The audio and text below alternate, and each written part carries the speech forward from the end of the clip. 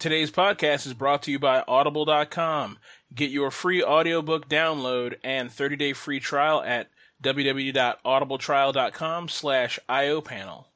Over 180,000 titles to choose from for your iPhone, Android, Kindle, and MP3 player.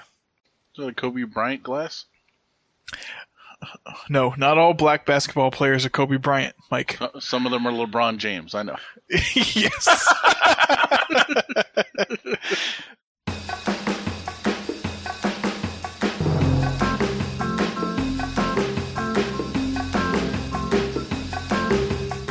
What's up, guys? May 22nd, 2016. We are back with the I.O. panel. Back with me today, I have the usual bunch of madmen? Degenerates. Miscreants? How How are you doing? Sound it out. Sound it out. How are you doing, Evan? How was your week there, buddy? My week was awesome. Went to a concert that I've been waiting for a long time. Went to a friend's daughter's graduation party. Had some good Japanese food. Yeah, pretty good week so far. Very nice. And Mr. Michael, how you doing, Michael? How was your week? Pretty good. Week was okay. Weekend was a little hectic, but it was good. It was a good time. Got to see some friends, celebrate a little birthday. Not my birthday, but their birthday. Next best drinks. Yep, have some drinks, have a few laughs. Wasn't there some casual racism in the form of demonstrating a police arrest or something like that? I saw a video. Something like that. I don't know. Okay. Oh, I wasn't really participating in that, so. That was yeah, I saw that video. That was a check for sobriety. If you were sober, you had to take a shot. A sobriety check? Yeah, Phil's sobriety check. Okay, and for me, my week was pretty straightforward. It was work. 5-6 days of that, it felt like, and then the weekend, I went to the same birthday party with Michael, and had some great food at a great restaurant today and drank some good beer. So it was a pretty good weekend. What else happened? 2 weeks ago, I meant to mention it. I went to see Baby Metal. So that was kind of fun. Good concert. I have a post that I was supposed to put up, and I have forgotten to put it up, so I'll put it up sometime this week.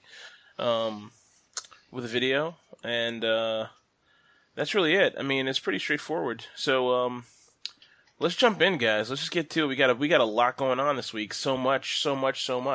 Okay, so let's talk about this little bit of top news we got here. Who's got that one?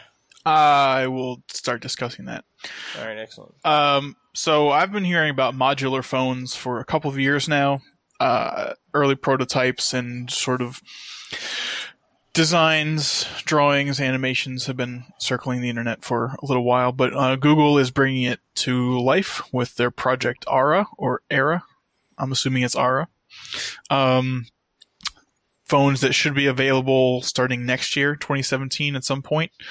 So you basically buy like a base model or sort of a building block, and you can change out the battery modules, camera modules. You can change out the screen, be a better screen or a worse screen if you want to save battery life. Change out storage, keyboard, sensors, etc. There's no real word on pricing yet, as far as I have been able to determine.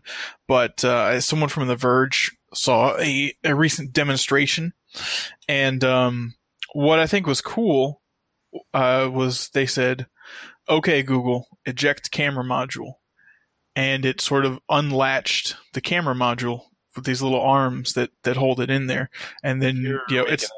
I'm not. It's in the article. That's crazy. Yeah. So I think that's pretty cool. I guess it's like safely ejecting your USB device, which I don't know if you just try to rip the camera out, if it'll destroy everything. I don't know how durable those little latches or arms are, or if you let the battery die if they disengage or something. But I don't know. All this shit falls off the phone. Yeah, you're left with a breadboard. Like walking around with a Raspberry Pi. Like, well, what the shit? Yeah. So I think this is really cool, and it's an interesting project. I don't know that it's actually necessary because, the DIY person will probably get some good use out of this. But there's already a ton of options for smartphones. If you want a bigger battery, you can buy an extended battery or an extended battery case. If you want like a better camera, there's like 6 versions of one phone that have different cameras, or just not really 6, but for any specs that you want, there's already a device you can buy. And there's lens upgrades and stuff that you can like slap on to phones and things like that. So. Yeah, and aftermarket like replacement camera apps that give added features. So I don't think this is like the future of phones, but it'll be pretty cool. Maybe if you want to have like 6 SIM cards in one phone, you put like 6 SIM card modules and be connected everywhere in the world, whatever. Or just be a master drug dealer. Yeah. See, I kind of get the utility of like the lens swapping out and the battery module, and like maybe the ability to like kind of prioritize modules in a certain stack or something, and that way you not in a stack, but if you look at the picture kind of shows it organized in one kind of way. If it is just like a big breadboard under there and you can reorganize the way they are, eliminate a few modules and add a second battery module or something, that'd be kind of interesting. And if you could just, and sensors, but Joe Schmo, a regular user, like I can't see my mom buying this and being like, oh yeah, I'll change the modules out. Like they're never going to. Most people aren't going to, and they're not going to care. It's not going to be meaningful to them. I could imagine one other use for this. Say you really want to carry around sort of like a mobile workstation in your pocket. You could put sort of a minimal, whatever the basic battery is, rip off the camera, rip off the SIM card, and just put a bunch of memory, like RAM modules in there. So you could have a phone that has like 16 gigs of RAM on there. And then, whenever there's sort of a convergence where you can plug mini HDMI or mini DisplayPort or whatever into your phone and have it act as a usable desktop, then you could have like a workstation in your pocket. Just sit down at, a shared space, plug it in your monitor and go. Microsoft and HP are trying to do that now. Yeah. With but of course that's Windows Phone. Mm-hmm. Okay. Now they're trying to do that with the latest model. I forget what it's called. It has some name, like Moonshot, but it's not that. Obviously that's something else. Yeah. But it has some name like that, and it. Actually, this thing Project R was a moonshot. It was part of the Google Moonshot program. Yeah. Like a couple of years ago. Well, HP is the one who made Moonshot, but I think Moonshot is like just a term for something like we think we can do this. But yeah, the HP did make a Moonshot server, which I thought was fucking awesome because it was like a 4U chassis with and you pull it out the front, open up the top, and it had modular like tiny systems on there. It would be like, a quad core Atom or dual core Atom, 4 gigs of RAM or 8 gigs of RAM on something like half the size or half the width of like an Intel NUC, and they would just like snap into slots on the board, and you could have like 40 or 48 of them or something in a 4U chassis, and they would have networking blades internal to it and storage internal to it and stuff like that. They weren't really good for general. Well, I won't say general. They weren't necessarily good for everyday server usage, but they were apparently very good for like web servers. Mm-hmm. So, a lot of Linux servers, if it's just a basic web server, you don't need all that much, And so they had 2 different versions of the processor modules you could put in there. One was like an Atom's, like x86. The other were ARM based. So another effect was you could basically you fill up like, all 42 U's.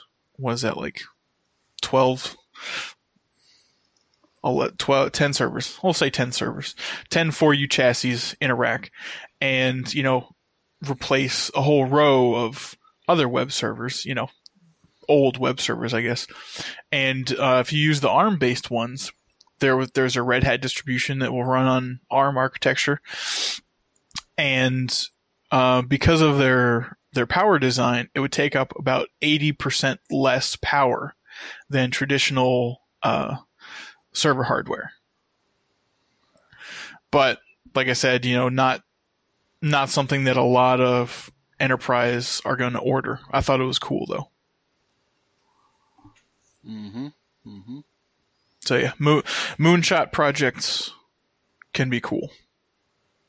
That's the lesson for the day. Fair enough. So one of the phones, I just Googled it real quick. One of the phones that HP's making that can also be a workstation is it's called a Elite X3. Nice. And they're showing it here. There's like a little dock you can get. This actually reminds me of a Motorola phone that came out a few years ago. That was an Android phone, but it was so underpowered that it wasn't really practical to use as an actual workstation. But this HP looks pretty nice, and I mean they have a thing here. It looks just like a laptop, and it's just called the HP Mobile Extender and Desk Dock. But you like slap your phone into it, open up the screen, and type. That's pretty cool. It's like keyboard. It's like a full. It looks like a laptop. I mean, I guess then maybe you could argue why not just like buy a Chromebook also or something, but I don't know. Yeah. And the whole idea is you're supposed to be able to use it like a desktop, and the way they're going to do that is they're going to like stream apps to it or something. I don't know. It sounds very complicated to me, but interesting. I think Ubuntu Touch, they're slow going, but they're making progress. I think in their sort of attempt at unification, when you hook up your phone to the appropriate cables, like DisplayPort or HDMI, whatever, it basically will like run a desktop as an app. But that's still, I think they only officially support Ubuntu Touch on like 3 tablets and 5 or 6 phones right now, but maybe it's got some ground for the future. Yeah. Well, I mean, these phones are getting pretty damn powerful, Like if you have a nice modern phone, like what kind of phone do you have, Evan? A Galaxy something? Yeah, mine's probably like almost 2 years old now. Galaxy S5, but I think it's still got like that's a nice phone, an 8-core Snapdragon something or something like that. Yeah, and then I have an iPhone 6S Plus or whatever, right?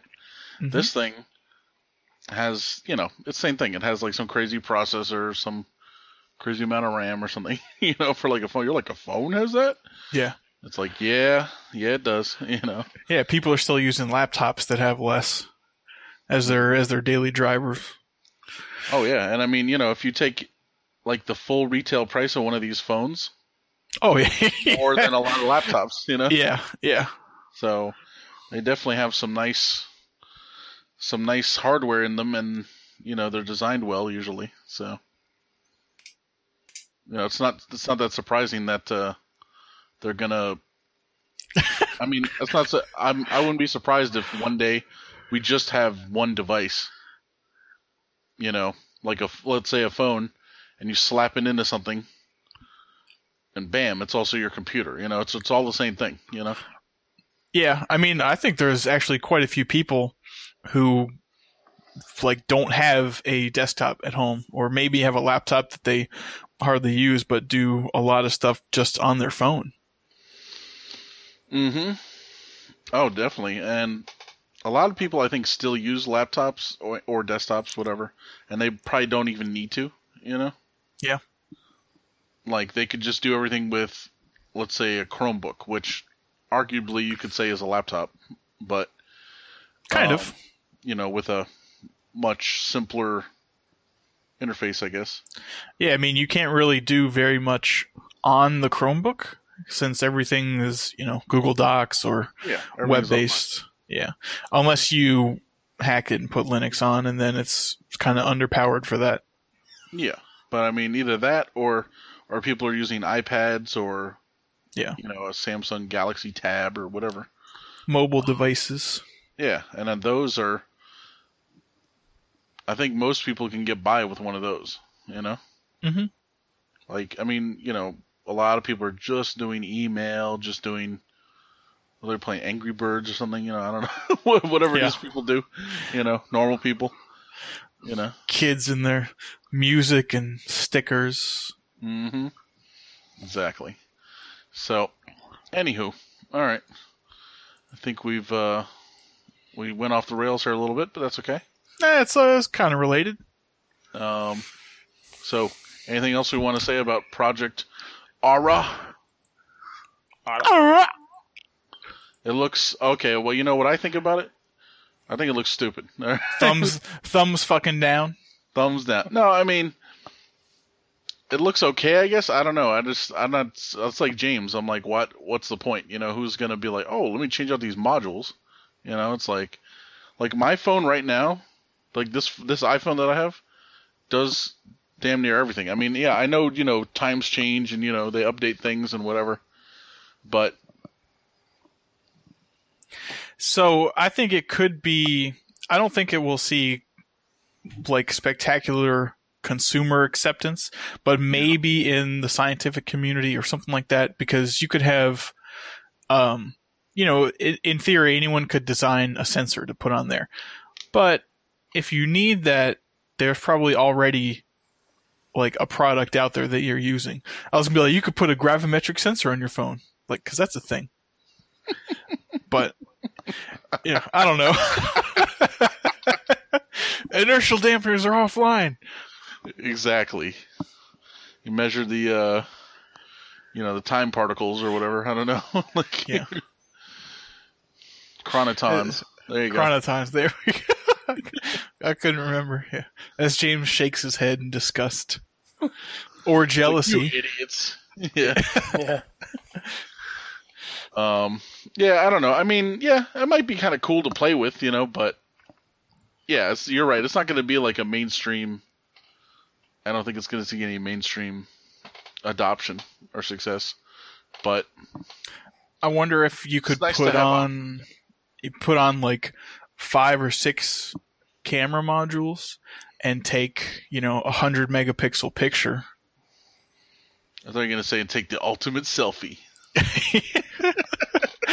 The last selfie ever taken, because it would be so epic it would destroy the universe. Yes. Cause a black hole, suck the world into it. That's right.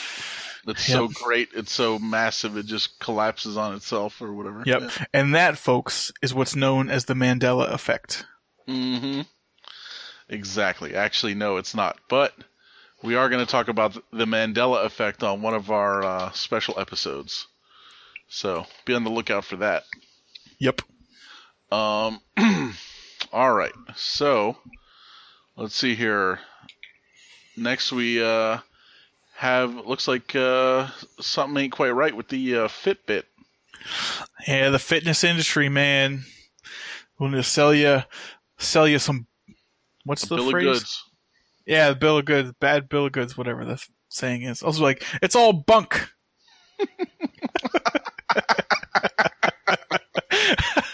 Bunk.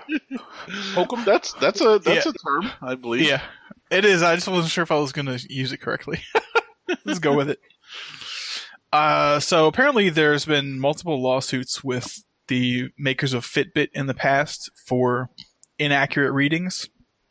And recently, a group of researchers at, was it the California Polytechnic Institute of Technology, I think, conducted their own study on the reliability of a couple different Fitbit models, the Surge and the Charge HR, and found that on average, the recorded heartbeat, the beats per minute, on the Fitbits are about 20 beats per minute on the low side, which can be pretty dangerous because if you're like, big into running on the treadmill or some cardio or something, you're like, oh, I got to get up to my optimal level of 150 beats a minute.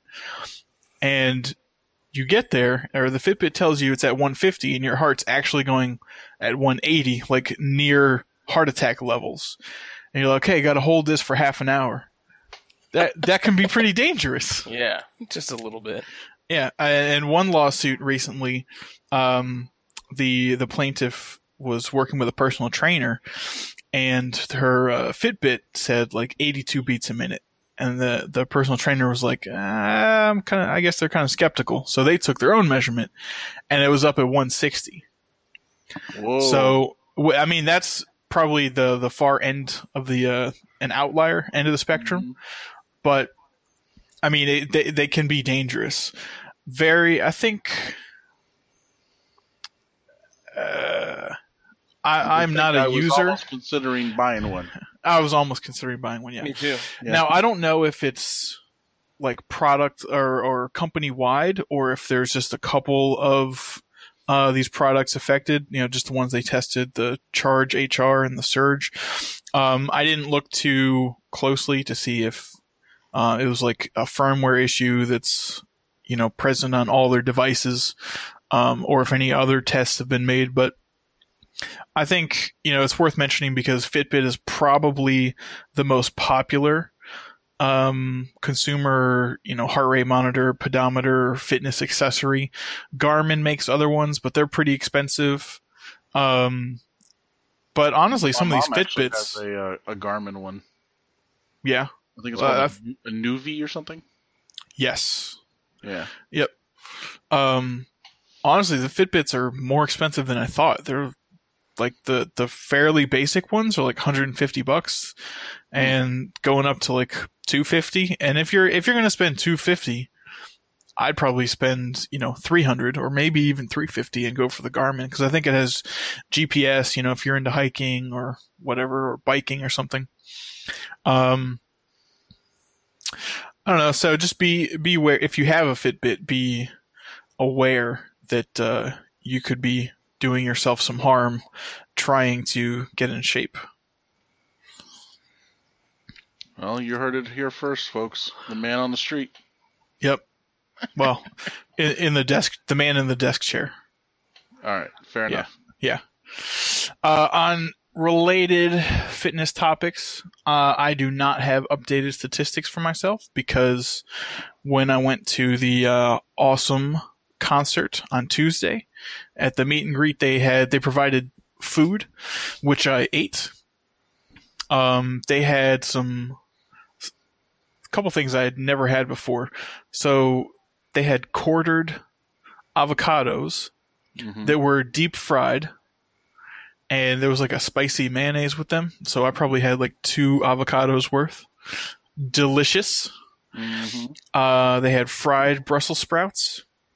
Not battered. They were just fried, deep fried, I guess. Kind of crispy. Fried Brussels sprouts, huh?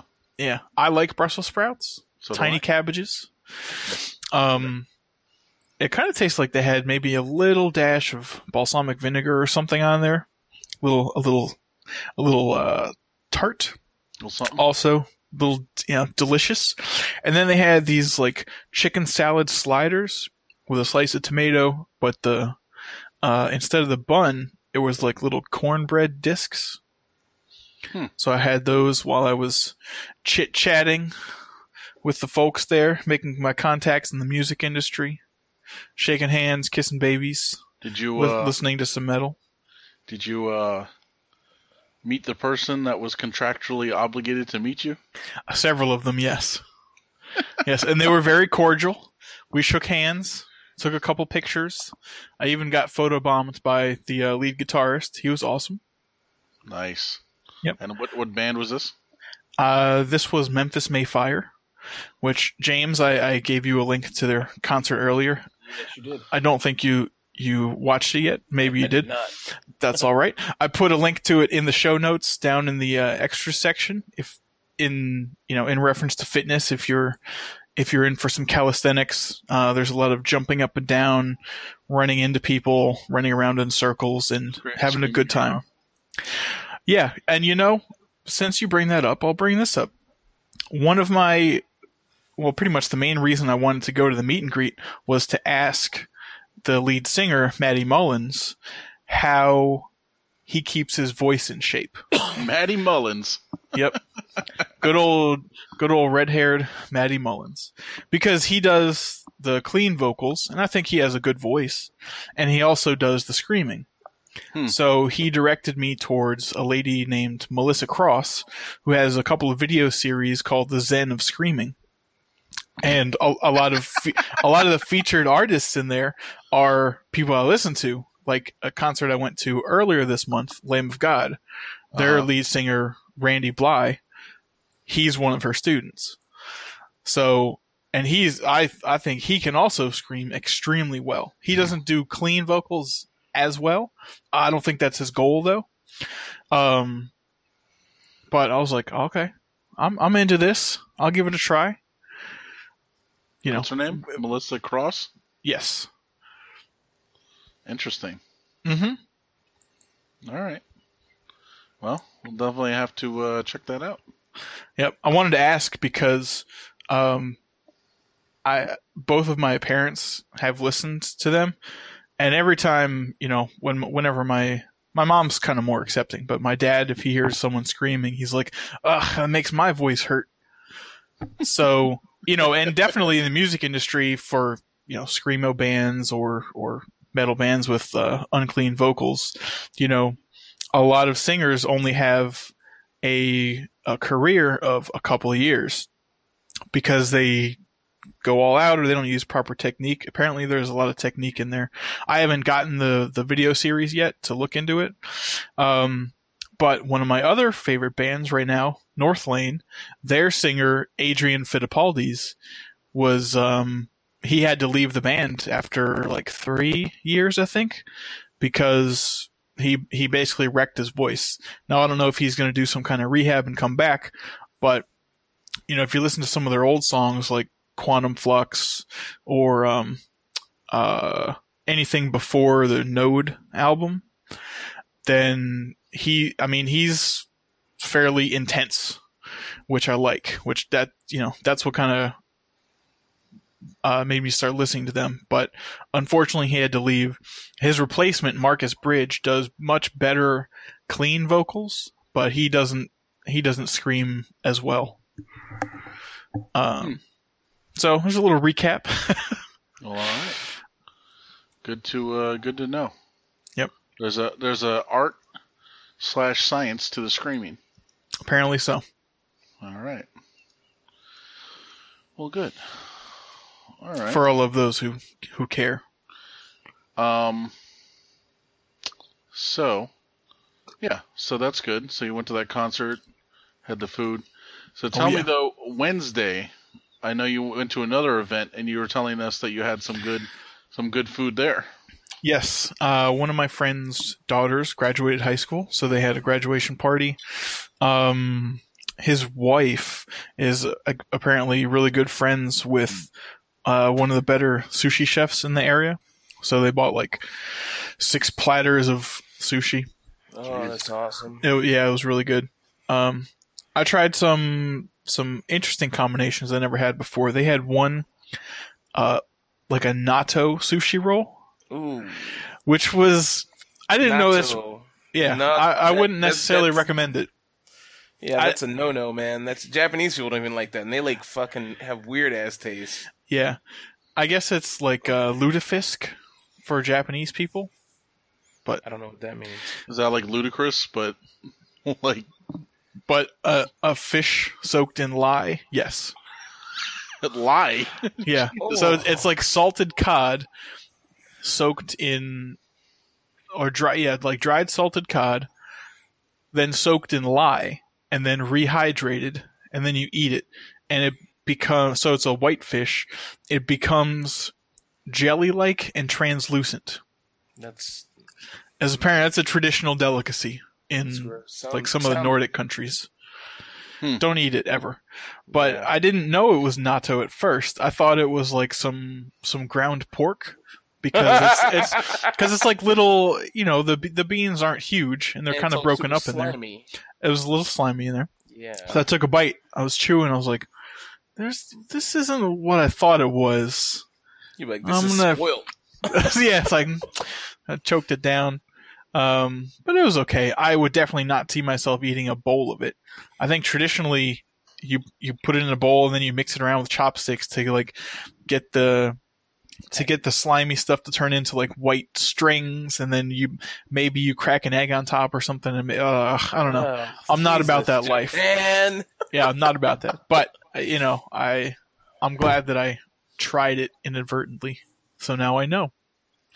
They also got like fruit platters and sandwich platters and fried chicken and stuff. I didn't have any sandwiches because I figured don't go too far off the rails. I had one piece of fried chicken and some strawberries and whatever carbs were in the rice, but I tried to sample but be reasonable.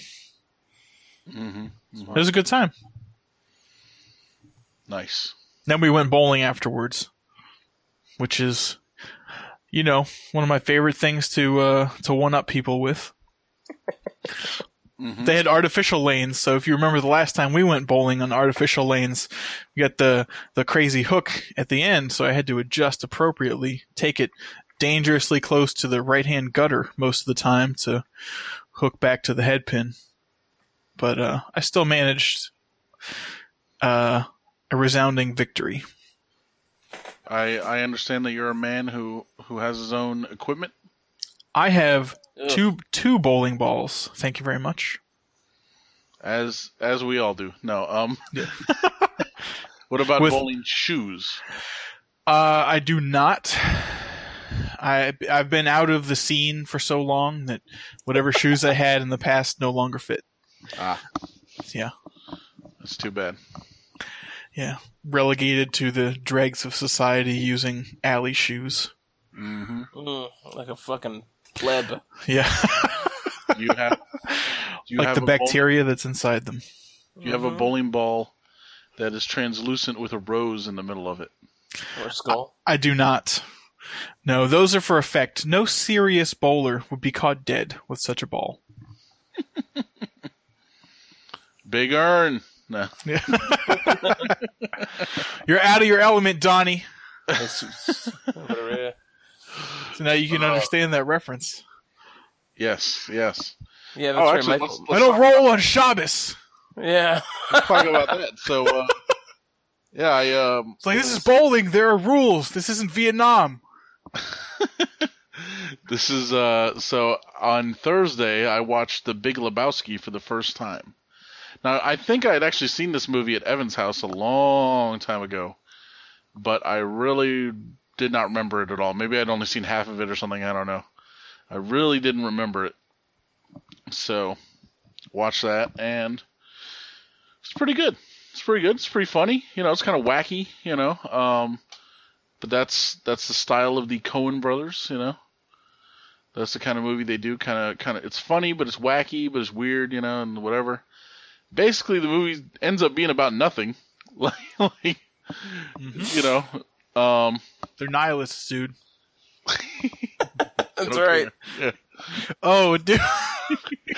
I need to look. I'm sorry to interrupt. I need to look this up, but either at the Fillmore or someplace down here in the next couple months, there's a performance by Kraftwerk. Kraftwerk. Yes.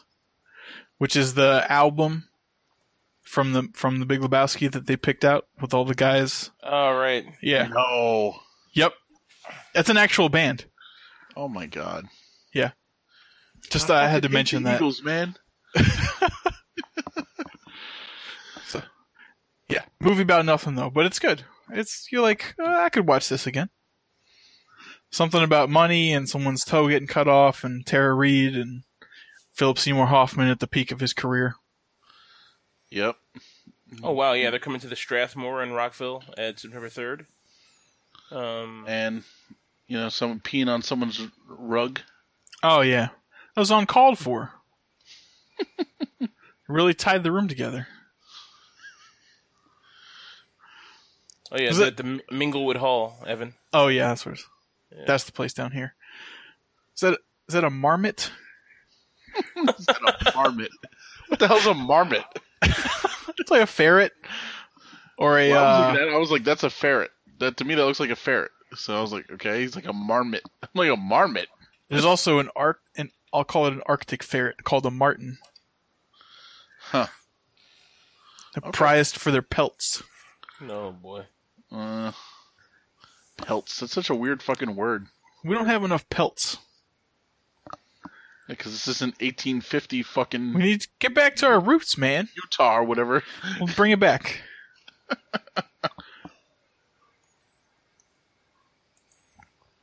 Pelts. Okay. Excellent. So let's. Where do you guys want to go next?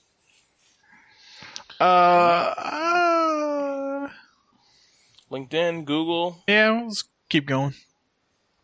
Yeah, Keep going down the row. Okay. So LinkedIn. Who put that in there? What? The LinkedIn one? I did. Oh, okay. Take it away, James. Okay, so Get started already. Okay, so back in 2012, LinkedIn was hacked. The kind of the width and breadth. Oh, there you go. First time I got to use that. The width and breadth of the hack has been released. It's was 167 million accounts. 4 short years later. Yeah, 4 short years later. 117 million passwords. So, I guess the encrypted hash, they were able to decrypt it, and they got to look at all the passwords. And man, this is years later. So, the best part, the gem about this is the passwords people were using in 2012. Okay, and obviously 2012 is 4 years ago, but I mean, my password's never been like this. And the top password, okay, you guys can look at the show notes, but I would never have guessed that the top password with a whopping 753,305 frequency of the 5 people using it, the password was 12345 and the number 2 was LinkedIn.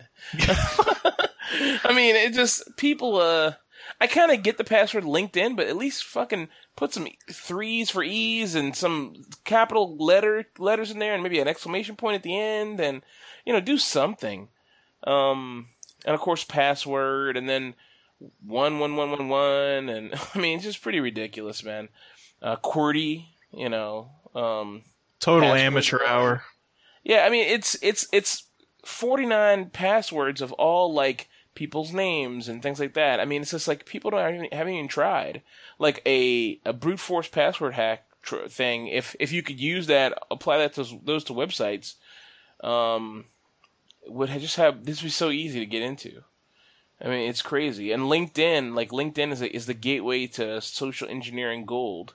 So if someone can see your LinkedIn information and you keep it accurate and up to date, people can pose as you, get connected to you, connect to you, and become legitimate and all kinds of things. I mean, this is also why you don't want to use the same password on multiple websites. Absolutely. Because, guess what? They compromise one. They're like, well, let's just go try it on their Yahoo account or their Facebook account or Twitter or anything else. And, hey, guess what? It works.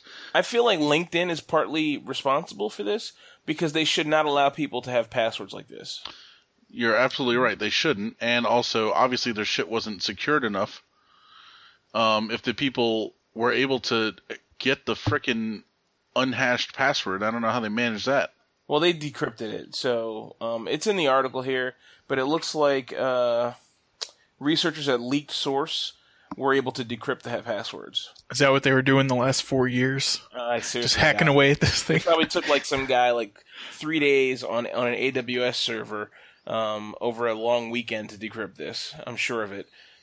Someone just was like, what's all this? These are passwords. Well, fuck it. We're not going to decrypt them. Then some guy just decided to do it for shits and giggles. Well, that means LinkedIn wasn't, either they weren't salting them or whatever. I don't know. Salting them? Mm-hmm.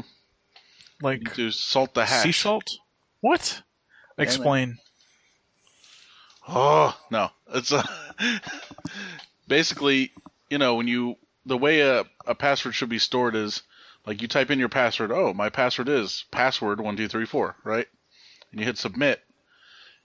It's supposed to then the website or whatever it is supposed to perform a mathematical operation basically on your password. It hashes it, right? Mm-hmm. And so it hashes it using different, they can use different algorithms like MD5, they say don't use that one anymore. Right. SHA-1, they say don't use that one anymore. SHA-256, SHA-512, Mm-hmm. all that kind of stuff. So, you put in your password1234, run it against SHA-256, and you're left with bleh, right? Right. It's like exclamation point X at hash whatever. Oh yeah, it's a big long thing of nothing. It's gobbledygook. That's your encrypted password, right? Mm-hmm. But the problem is, you could type in password1234, SHA-256, and you'll always get the same output, right? So that's how it works. But so you could just run like millions of them through that and try and find a match. Right, those are rainbow tables. Okay, yeah. So the whole idea is you have a salt. So we put in password1234, we hit submit, but then we add some other shit in there first, and then we SHA-256 it, and we get our answer. And our answer is not going to be the same as just without the salt, So salt, you're just adding some more shit in first. So do you salt it by how many people, like, would the salt be like a code for people who signed up in February of 2009 or something, and their salt would be this or something like that, or like how would you keep track of it? Yeah, it depends how they do it. So, or is it monthly? Does the salt shift? Is it rotating? Like does it shake? Yeah. Does it improve the hash, or would adding a little chorizo be better? Yeah, does it bring out the natural flavor of the hash? I think it definitely adds something to the hash. Yeah. I'll just put it that way. Okay. Okay, there we go. Well, anyway, this is a hilarious story, and it's honestly really bad. We've seen this before, but yeah, it's nothing new. This is freaking stupid. I hope that no one that listens to this actually is that careless with their passwords, but perhaps. Well, I just went and double checked. I just went in Firefox there and went to LinkedIn, and using LastPass, I signed in, right? And so I was like, what is my damn password? And I looked. Apparently, I've changed it, so it's random. It's a completely random password. So okay, which is good because for a long time I was the worst with passwords, and I would use the same password or the same password with a variation. Does LastPass salt your hash automatically? Or just it randomizes it and encrypts that random garbage on your computer locally or on your server exactly. or something? It encrypts it locally.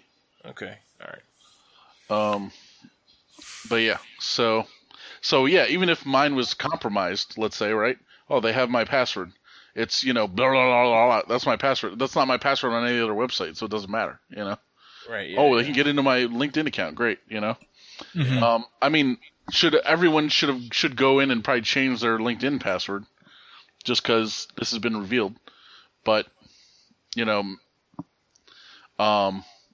people. I'm not too worried just because my password, the password's not used anywhere else. So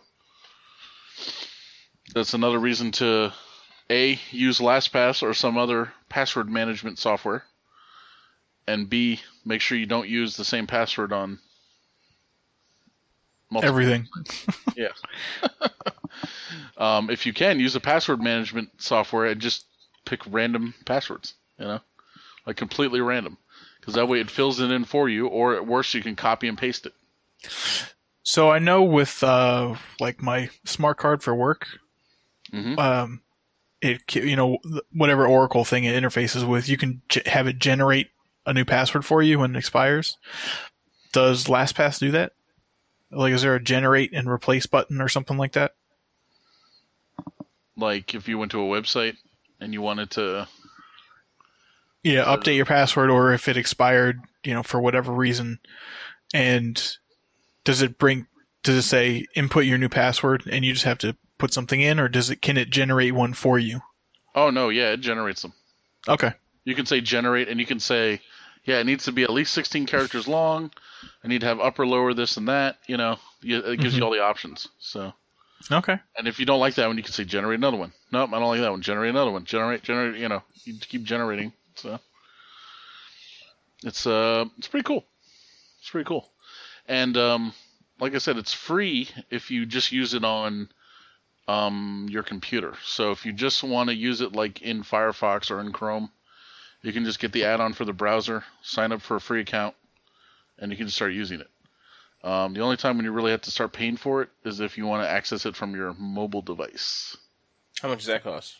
It's $12 for a year. Oh, that's worth it. That's fine. No big deal. Yeah.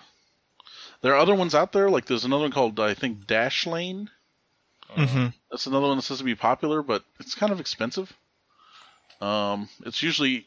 So there's no subscription, but it's like $40. But then... And I forget if it's that one, or there's another one called 1Password. I forget if it's that one or Dashlane, but one of them, it's like $35 or $40, let's say, and you just buy the program, and okay, I have it, And you can access it on your iPhone, your Android phone, on your computer, or whatever. Mm-hmm. But if they release a new version, you have to buy it. Wow. So it's like, So it's, Yeah, LastPass sounds better. Yeah, I like it. Do they update more often than once every 3 years? Yes. All right, then it's worth it. Definitely. Yeah. Oh, Dashlane seems to do a lot of stuff, though. Seems to do a lot of stuff. Yeah, I've never looked deeply into the other ones, to be honest. But the reason I started using LastPass is because of one of the other podcasts I listen to is a security podcast, Security Now. And they did a whole show on just how LastPass works and, what makes it a good one and this and that. Like they analyzed everything about it. The guy who does the show is like in contact with the LastPass people and, got all the details and this and that and blah, blah, blah. Like all the technical details. And whenever they've tried to do that with other companies, they're never able to get like all the details of like how everything works. I don't know if this is a good thing or a bad thing. The other thing is, all the security people at my job use LastPass. All the IT security people. Do you think that's because they feel the need to, or it's just easier than remembering 13 passwords? Yeah, that's what the seller is, man. I think less people thinking about security and more about we live in a world of passwords now, and it's like either hose yourself and have everything be the same password, or everything be variations of 3 passwords, like mine are. I'm not going to even lie about that. Or do something like LastPass, which scares the shit out of me, honestly, because my fear is I log in my computer all over the place. My fear is I'm going to try to use this thing and I'm not going to be able to log into something and I'm going to be fucked. You know what I mean? Like I don't like not having control over my password and not being the ultimate arbiter of what Well, here's the thing. Let's say you can't log into LastPass anymore for some reason. Worst case scenario, with all these websites that you've registered for, you could go to their website and click I forgot my password and reset it. I guess, but it's a big added hassle.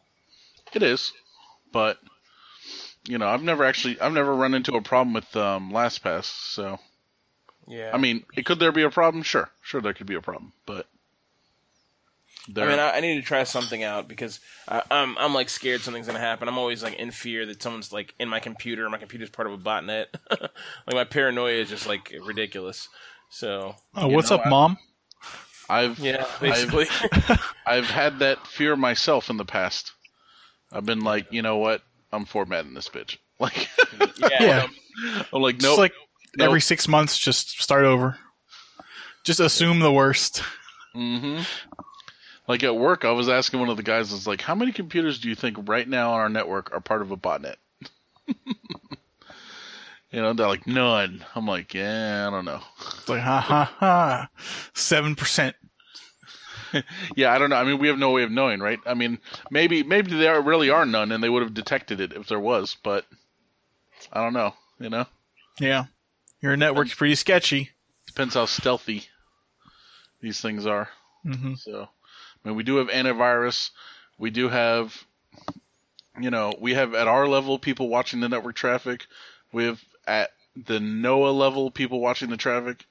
We have at the U.S. CERT level people watching the traffic. Yeah. You know, because we've gotten things from them where they're like, yeah, U.S. CERT contacted us about this. Like, oh, oops, you know. Yeah.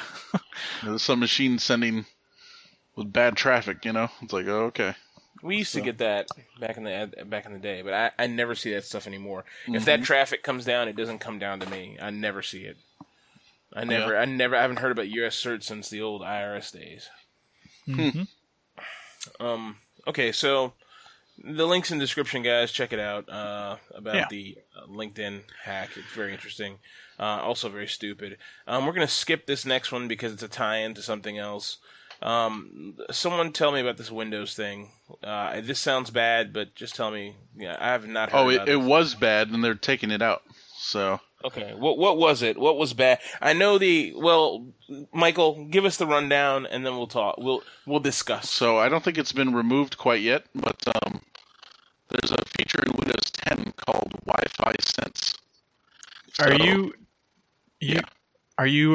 Cyloning pretty bad, or is that just me hearing you? I hear it too. Okay. How do I sound now? Same. Bad. No, Yeah. it's like it's a little. And it's like a lot of static when you talk or something. I'm gonna unplug. That's gonna destroy. God be with you. Okay. So while Michael leaves and we never hear from him again, we're gonna go ahead and read through this announcement. So basically, what it looks like is there was a new build released. There's a few things in here that I knew about. Microsoft. Let's see. So Microsoft Edge is getting extensions. Finally, Microsoft puts extensions and add-ons in the fucking Explorer. Jesus Christ on a cracker. It's 2016. Get with the motherfucking picture, guys. Real-time web notifications for Microsoft Edge. Skype for the web. Friendly friends message on Skype for the web while you're busy in the Xbox app. Okay, this is stupid. I hate Skype. It's fucking gross. We don't care about that. Swipe notification from Microsoft Edge. I don't know what that's going to be like. Bash on Ubuntu on Windows improvement. So this is the Bash thing we talked about. I guess they're adding that in this build. Skype is this the anniversary update? Yeah. Okay, yeah. Updated Windows 10 Ink. I've been waiting for Windows Ink to see how this works. I'm kind of excited to try that on my tablet.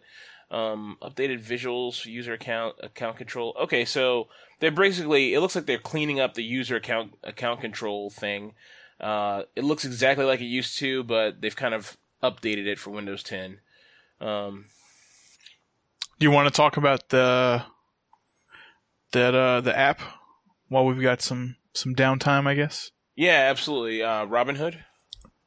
Oh, you can go. I meant the Google messaging app, but yeah, talk about Robinhood.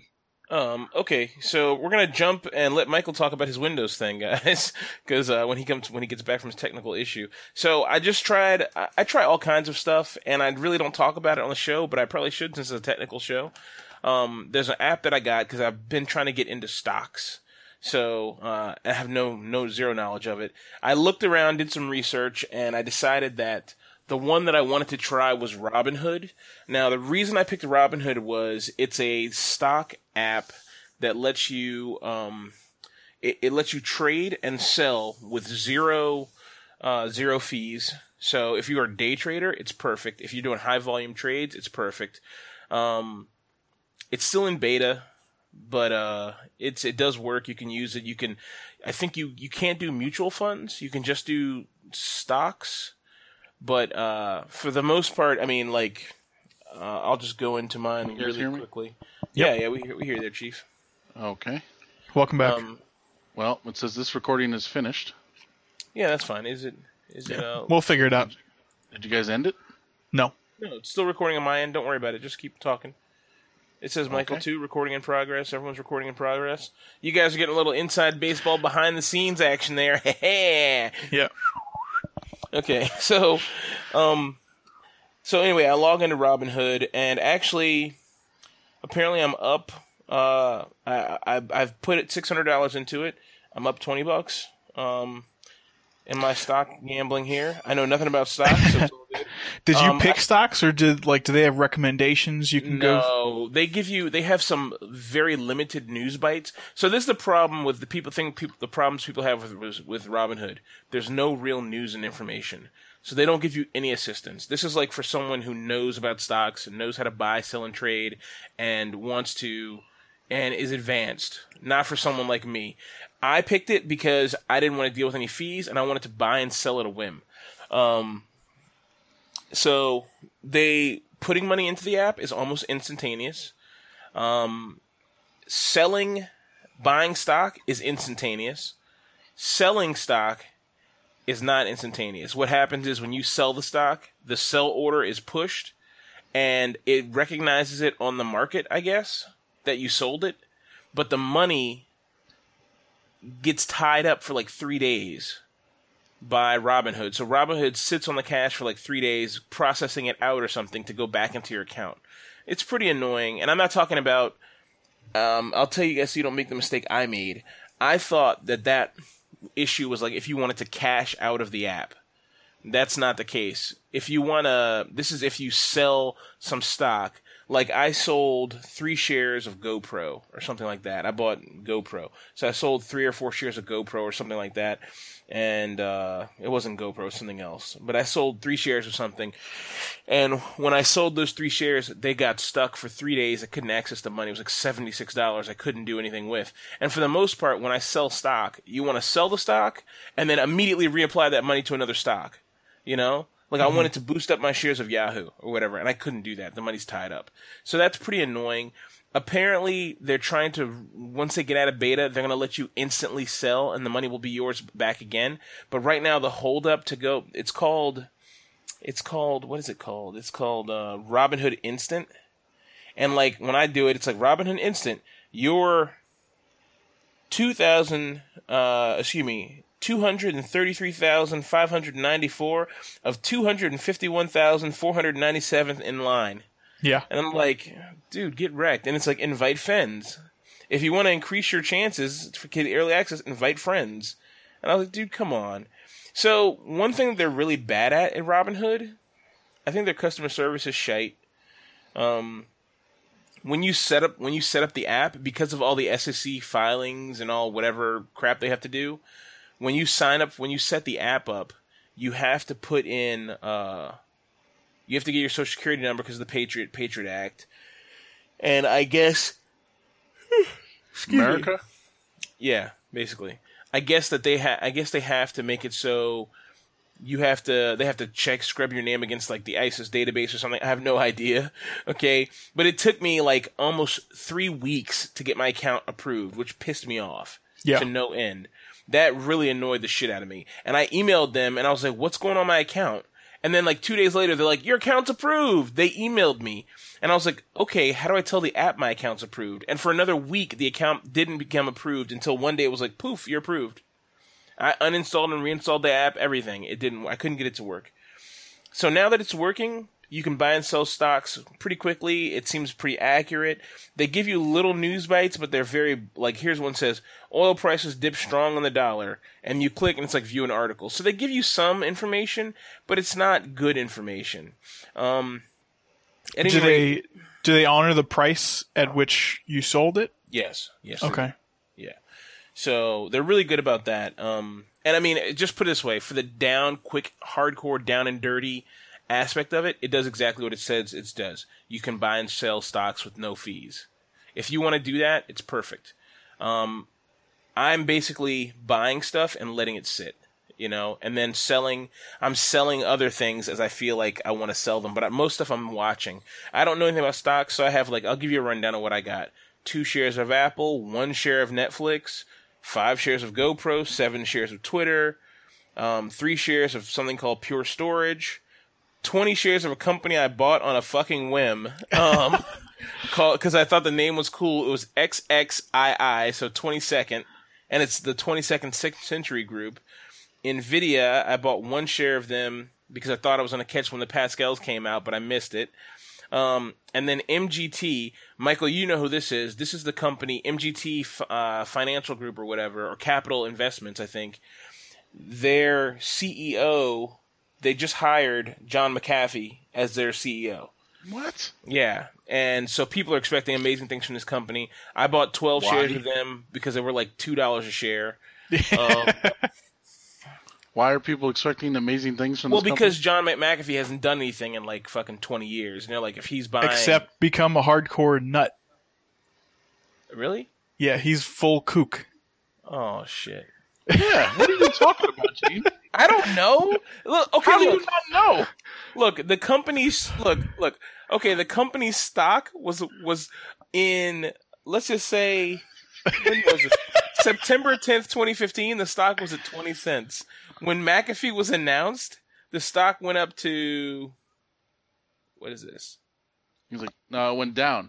It went down $1. Yeah. No, it went They to paid you to take it. $4.15 a share. So if I had the stock like, in April or March 31st at 22 cents a share, if I had like 500 shares, I would have been like fucking paid. Mm-hmm. But I didn't, of course. So I said, $2.90 a share, I'll get in on this. I didn't know McAfee was crazy. I had no idea. I thought he was still like had his shit together. Nah, he's nuts. He's like on the run from the law in Belize or some shit. Oh, jeez. I didn't realize he was crazy. Well, anyway. Then the whole Apple encryption fiasco was happening recently? Yeah. With the San Bernardino shooters and all that? Yeah. By the way, in our other episode, we get to talk about that too, because apparently the real shooters were white. But oh, jeez. we talk about that another time. So when Apple's trying to decrypt this phone, John McAfee said, "Oh, he could do it." Right? He's like, "I could do it." He's like, "If I can't, I'll eat my own shoes." Yeah. That's what he said. Yeah. Okay. And then recently, now I didn't even put this in because it's so crazy, but recently, apparently he was like, I don't know if he has his own company now, like another company or something, or what. Yeah, MGT Capital Investments. No, but some like security company or like IT security company. Yeah, they were a capital investments company, and then he said, "No, you're going to be a security company now." When he joined them, he's like, "Now you are now a security company." That's basically what happened. Oh well, there you go. It's this company. So apparently they were trying to like shop a story around to different reporters about how, I don't know. The whole thing was like, he's like, "Oh, I can intercept any text message that you send or receive," right? But this whole thing was BS because they were sending the people. He was sending them a phone. But all right, here's a phone, and watch me intercept the text messages that you're sending and receiving from this phone that I sent you. Yeah. Jesus Christ. I had no idea. I got 20 shares of this shit show. That's only like $24 though. Just keep watching it. But I've been losing money on it. I mean, I bought it at like $3 a share. I thought, oh, it's gonna jump up. I'm an idiot. Okay, well anyway. Well, it's only like $10. Maybe when they announce he's fired, the shares they'll skyrocket. No, they won't. They won't. They can't. Well, they'll plummet to their usual depths of 22 cents a share. I'll owe them money. Apparently, bealibertarian.com. If you go there, it's John McAfee for president. There. Perfect. You're investing in America's future, literally. Well, I got 1 share of Yahoo. So, anyway, there's a bunch of stocks in here I'd love to get my hands on, my greasy little hands on, like Google, $700 a share, Amazon, $700 a share.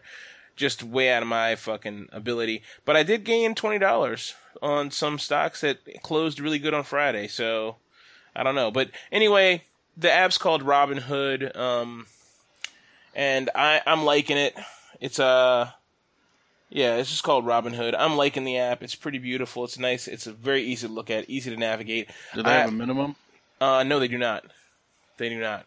You can put $50 in there, or $12 or whatever. And it should get better over the I think it coming will. months. Yeah, I think it will.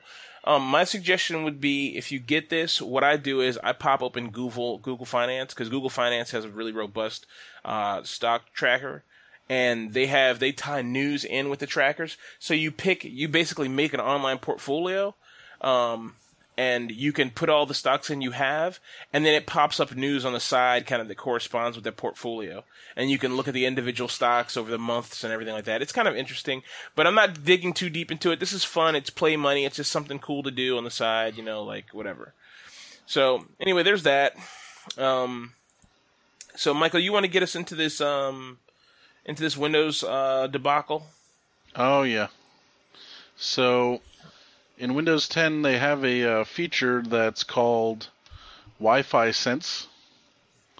And what this does, it allows you to share Wi-Fi networks with your contacts and to be automatically connected to networks shared by your contacts.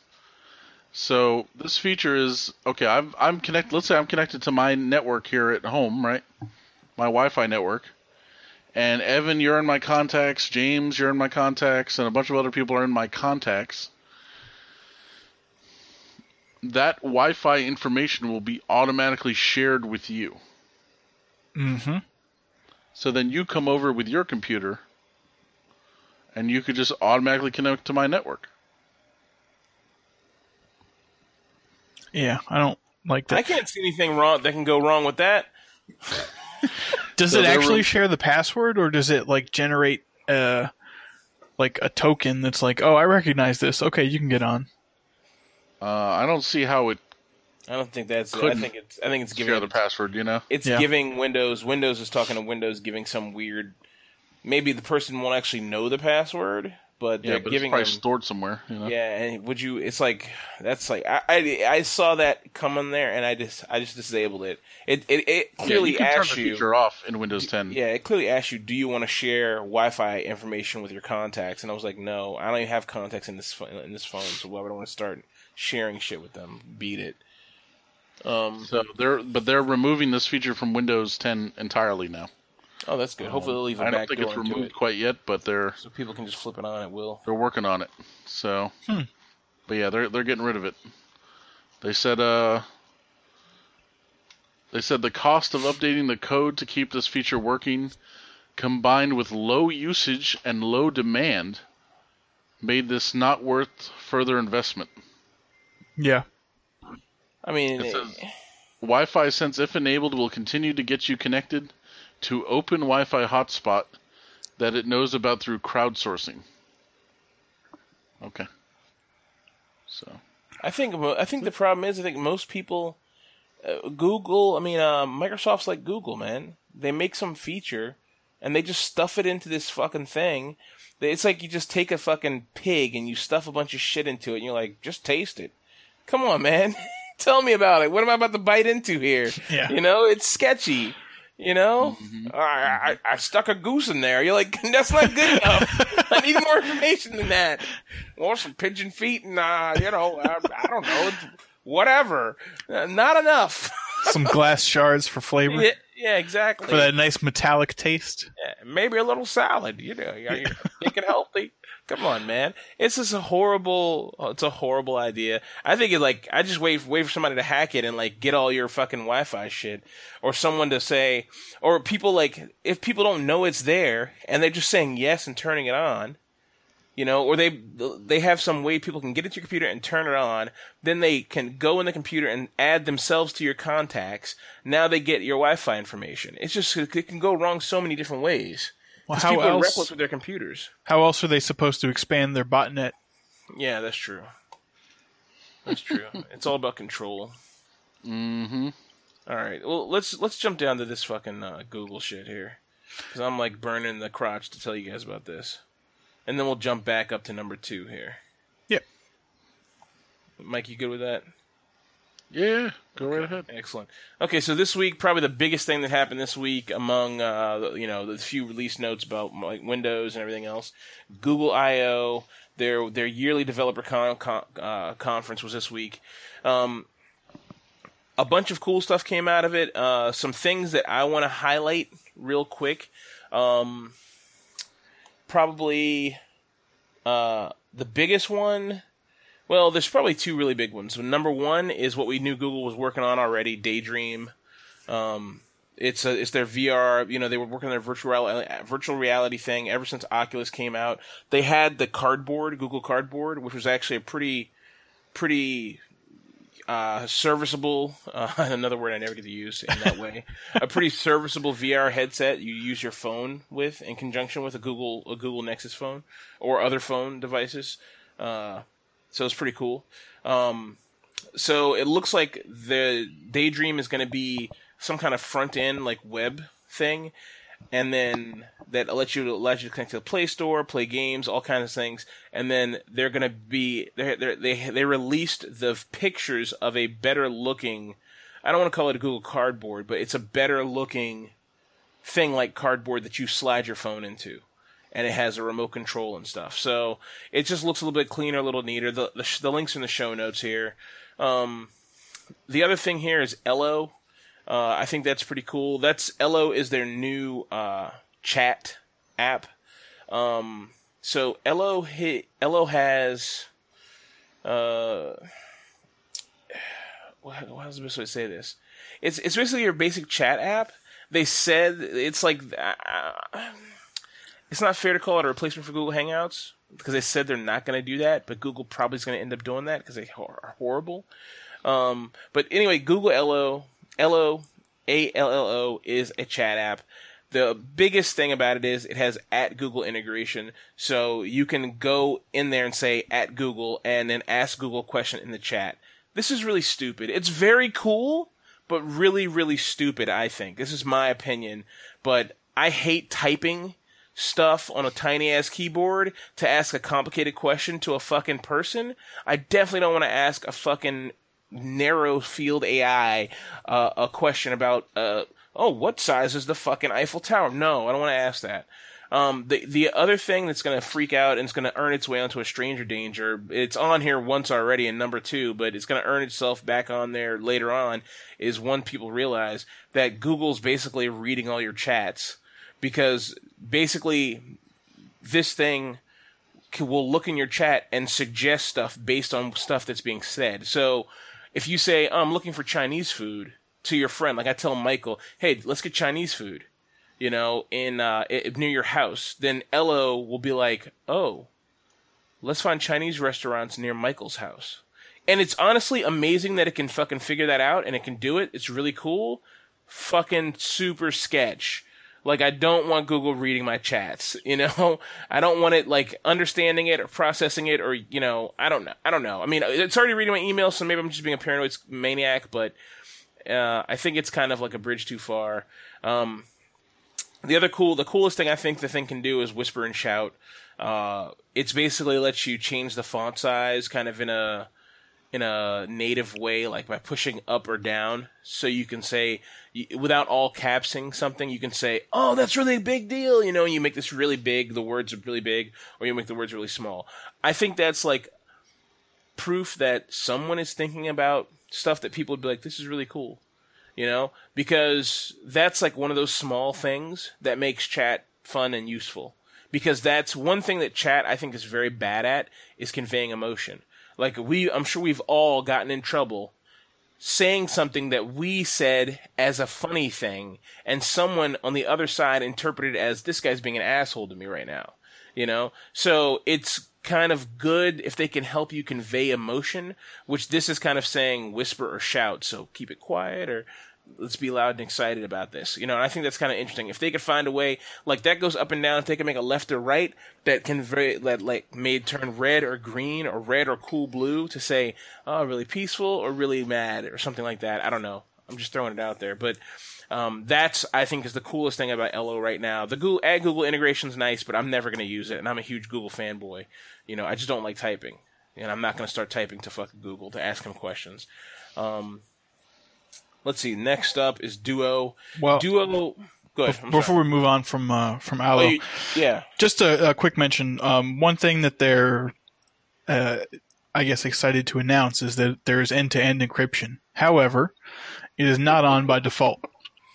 Yeah. You have to turn it on, which makes me think that there's also an off switch, which could be triggered by someone who you don't want to necessarily be able to see your chats.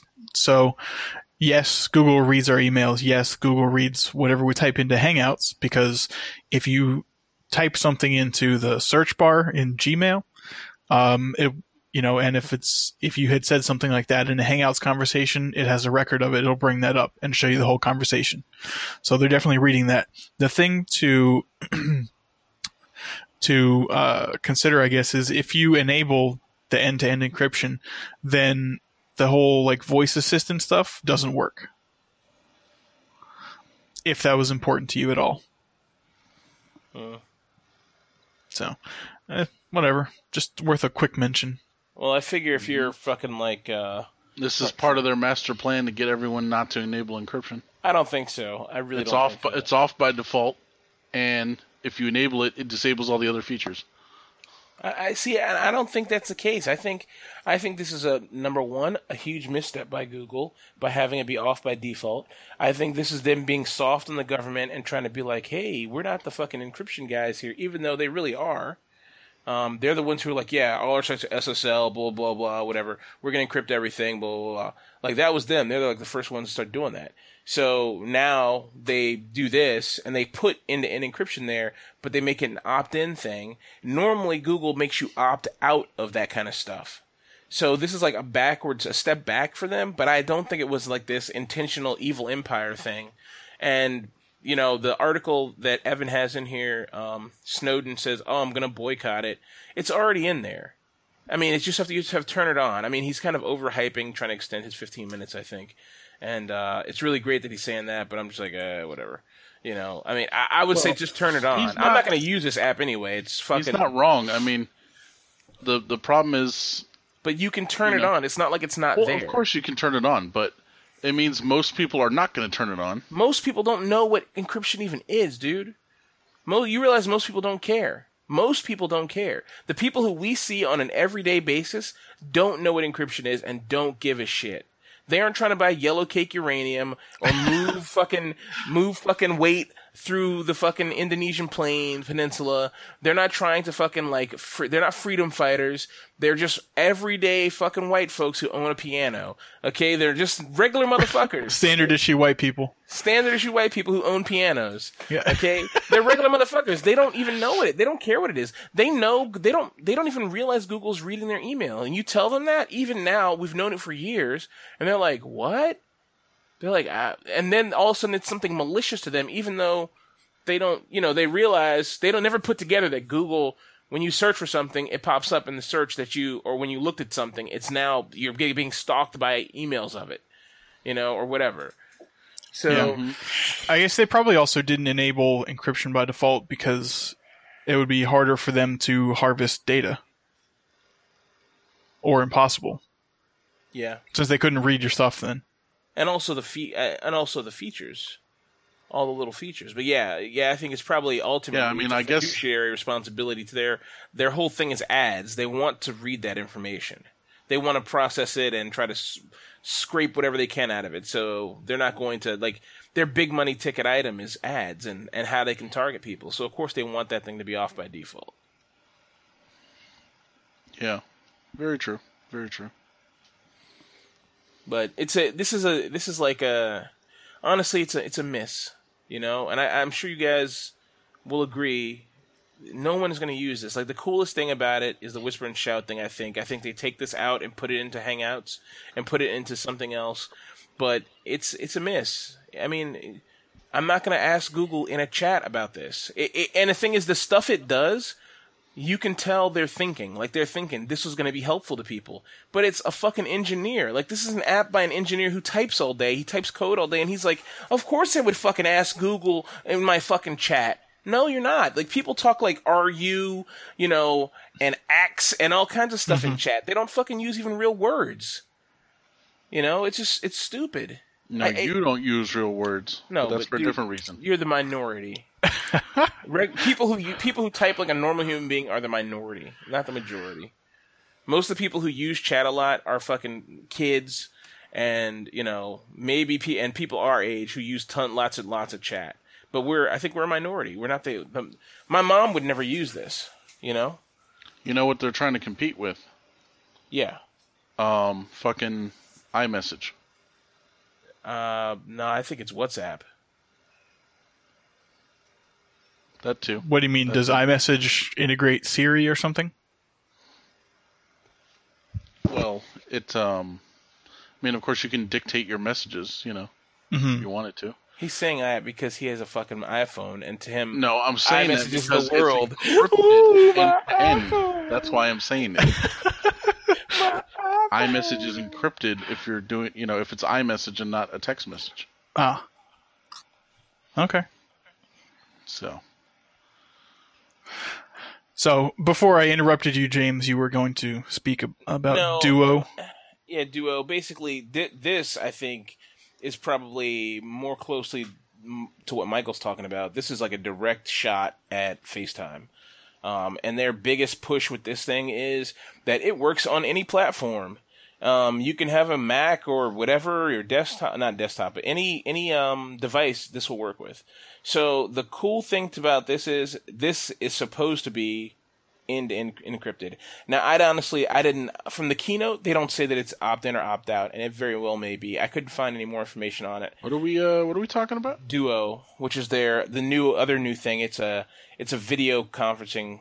It's like Hangouts, but it basically. Oh, okay. When you look at someone when someone calls you in Duo, when the phone is in the ringing mode, it shows you a live feed from their camera. So they had to do something very, very complicated with, I think it's WebRTC or something. The base tool for video chat, they had to do something very complicated to make it so that pre-connection, you see the live video feed from the caller's thing.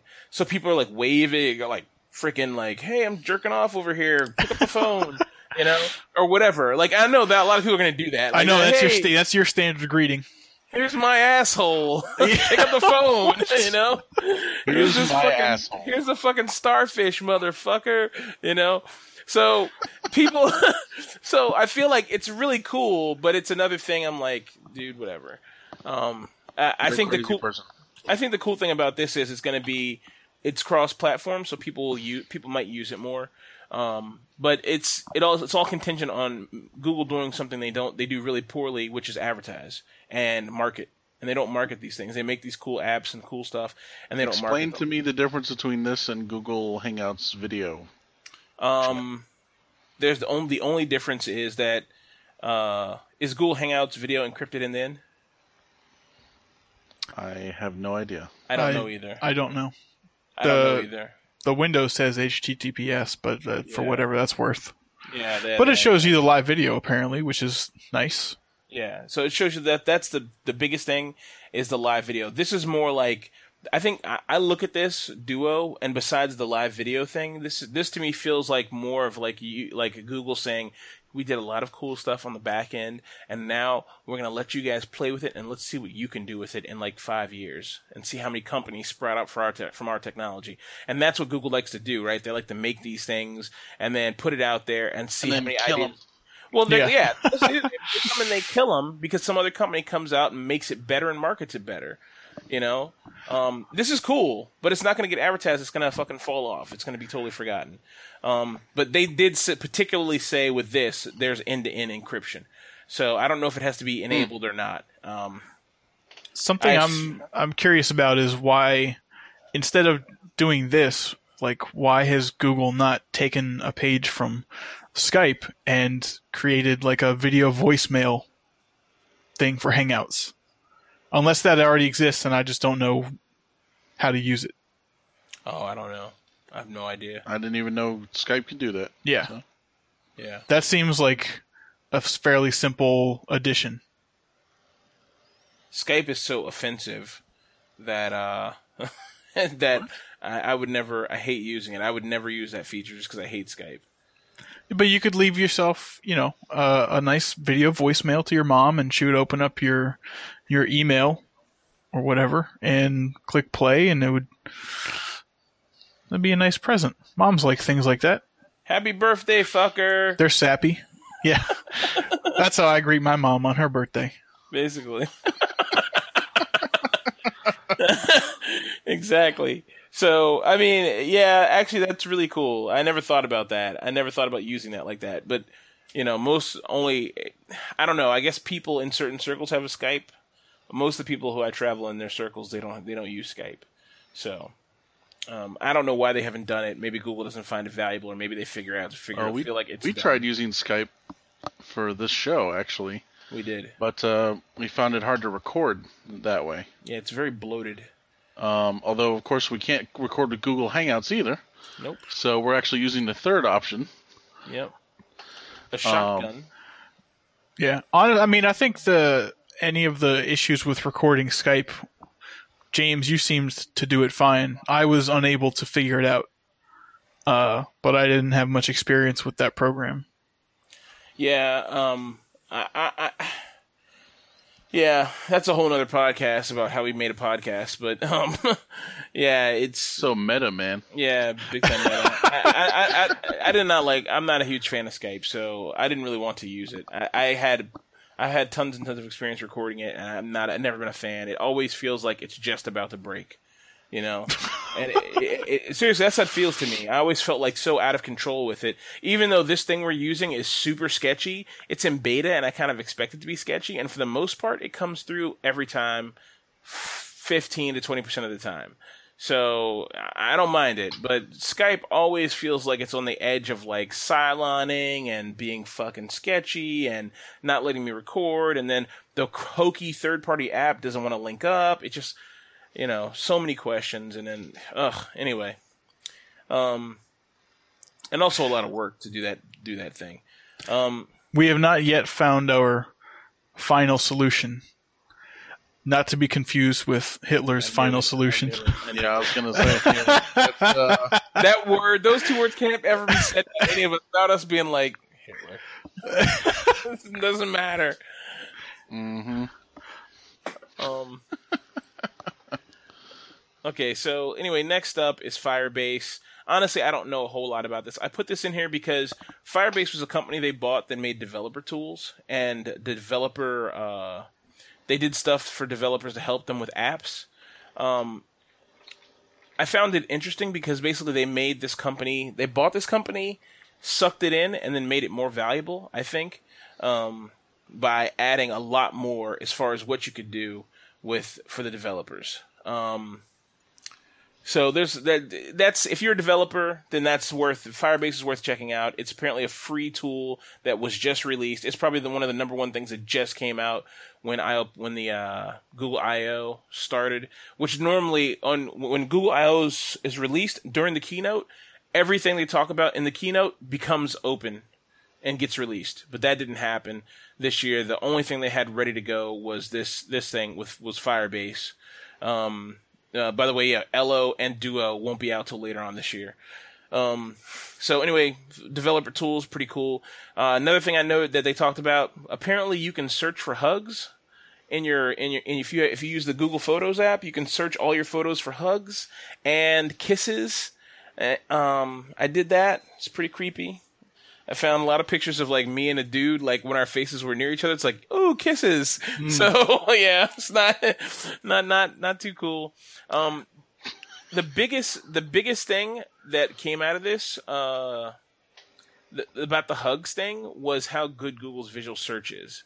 And obviously a lot of the things the visual search can do aren't, they're obscured to the regular users and you can't get at them, but they showed on the keynote, like searching for a Pomeranian and a Pomeranian wearing a hat or something like they could find like those, like that level of detail, with the computer searching, which I thought was really cool. And it tells you how far they've come as far as their visual search and the data set they use for it. finally, the thing that I think Evan and Michael are going to hate but love is the Google Home. Probably the best thing. Okay, so Google Home is their competitor to Alexa. It's tied in with all the very smart Google AI. So sorry if I just woke up anyone's phones. So basically, you could say, okay, Google, do this. Okay, Google, do that. Whatever, and they're going to use that Revolve thing that we talked about. I think we talked about this last week and a few weeks ago, where Revolve is going to be interconnected. That company, they bought that company. It was a Internet of Things hub that had all these radios and antennas and shit in it. And they shut that company down, shut its services down. That is going to be in this Google Home thing, I guarantee you. And that thing is going to... So Google Home they've already said it can control your lights, the locks, and all this. They've already said it can do all that stuff. So they're going to use the same technology from that company that they just shut down, the Revolve company, or Revolver, or whatever it's called. Mm-hmm. This thing will be out later on this year. It's supposed to be cheaper than Alexa, but they really haven't said. But how many of them do you need? Because after watching the video, those looked like there was one in almost every room. Well, let's be honest. For Alexa, you need one in every room. Okay. Alexa, they never show that with Alexa. They just show they show people carrying it around. Like you kind of assume they just said, "Oh, let me take this into the bedroom. Let me put it in the bathroom." And Alexa has a plug, so you have to unplug her. I hope this thing doesn't have a plug. It didn't look like it did when they were carrying it around on stage, but that doesn't mean anything. It may not have been a working unit. Mm-hmm. Maybe it has wireless charging. To me, it looked like a large stone Glade air freshener. Yeah, that's exactly what it looked like. That stone was one of their decor colors. Oh. Yeah, so basically you lift the top unit out, and that stone thing is a speaker mesh. It's like an old school speaker for the front of a speaker. Oh, so that's cool. The speakers is 4 speakers in a row at the bottom, and they sit in that mesh. Now the cool thing about this, I think that you guys will like, it has a mute button. I saw that when they did the little roundabout. Now, that doesn't mean it'll be in it when they release it, but the version they showed in the video had a mute button, and I thought, this is pretty cool. So I can fucking mute this thing. It doesn't have to listen to all my conversations all the time. Which kind of surprises me Google did that, right? It kind of, I feel like Google wants that data. They want to hear you talking and, listen to you say, oh my god, Julie's pregnant, so they can, start fucking aggregating that data and getting you all the diaper ads and everything lined up, But start the rumor mill at the local high school. Yeah, basically. It has a mute button, though, which is really cool. So anyway, the video, if you guys watch the keynote, and I gave Michael and Evan a different video, which is not a very good video. The keynote the video is 1:32, an hour and 32 minutes in and 32 seconds, and I'll put the link in the description, I'll put the link in the thing here to that time stop that gives you the very nice, better quality video of what they're saying when Google Home is complete, how it will work. It looks really cool. I felt like it makes the Google Google tool makes some very intuitive leaps, which I thought was really interesting. I was like, this thing's getting really close to AI. It's really, really close now. And I thought that was pretty cool. So I don't know. You guys watched the video. What did you think? I thought it was pretty cool, especially when the little boy was talking about what's the nearest star system or something, and can you show it to me on the TV? Now, granted, the unit itself was right below the TV, so I assume they were paired at some point, or maybe it's smart enough to be like, okay, he's asking me to show him on the TV from this unit. This is the closest TV. He's going to be standing in the same room. I'm going to put it here. I think it seems very well thought out. Another thing, when the wife was saying she said, okay, Google, or did she say Google, okay, Google, or Google Home or something like that? She said, okay, Google, yeah. Yeah, it's like, okay, Google, where's my package? Well, what if you have more than one package coming? It'll probably give you options. I don't know. Not really a big, bump in the road or anything. Also, since you mentioned the mute button, I wonder if it will have an auditory or voice privacy option, like if you say, okay, Google, privacy please, or something, and it will stop listening to the one in whatever room you're in. Or if you walk around the house talking to yourself like a crazy person and you still want privacy, maybe it will start picking up the audio in the next room you're going to, recognize that it's your voice and that you requested privacy from another unit and you haven't sort of reinitiated the system, and it will turn that one off and re-enable the first one. So like follow you around the house, not listening, if you can imagine that. That'd be cool though, but I think you're giving it way too much credit. I think we both are. Maybe. I hope first generation, it's not going to be perfect, of course. Yeah. When I saw the video, that was the thing I picked up on the most was the that's the thing I picked up on the most was the TV thing. And I thought, oh, it knows he's there by this TV. It knows what room he's in. So I kind of figure there's some interface somewhere that says Unit 12 is in the living room connected to TV 16. And you know what I mean? Like there's some kind of like network diagram where you kind of have said these devices are in the same room, these devices are in the same room, these devices in the same room, whatever, I wonder if they have an app to go with it or something where you can lay out your house. Yeah.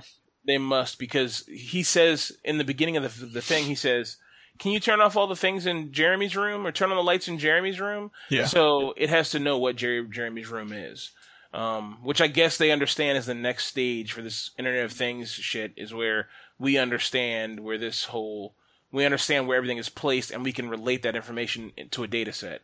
So I don't know, kind of cool. I liked how, also not a new technology. You have an intercom system throughout the house, or you have speakers throughout the house, but it was like, play morning playlist. So, okay, that's nice. Play throughout the whole house. And then like everyone's speaker turns on and starts playing this morning playlist. I think that's kind of a cool feature, if you have parties or something like that. Oh, dude, I want that so bad. You don't know how long, because I listen to podcasts, and I listen to tons of podcasts and audiobooks. So, and everybody should know that by now. So, what I do is when I want to listen to my audiobook, I put the phone in my pocket and I walk around with the phone in my pocket playing the thing.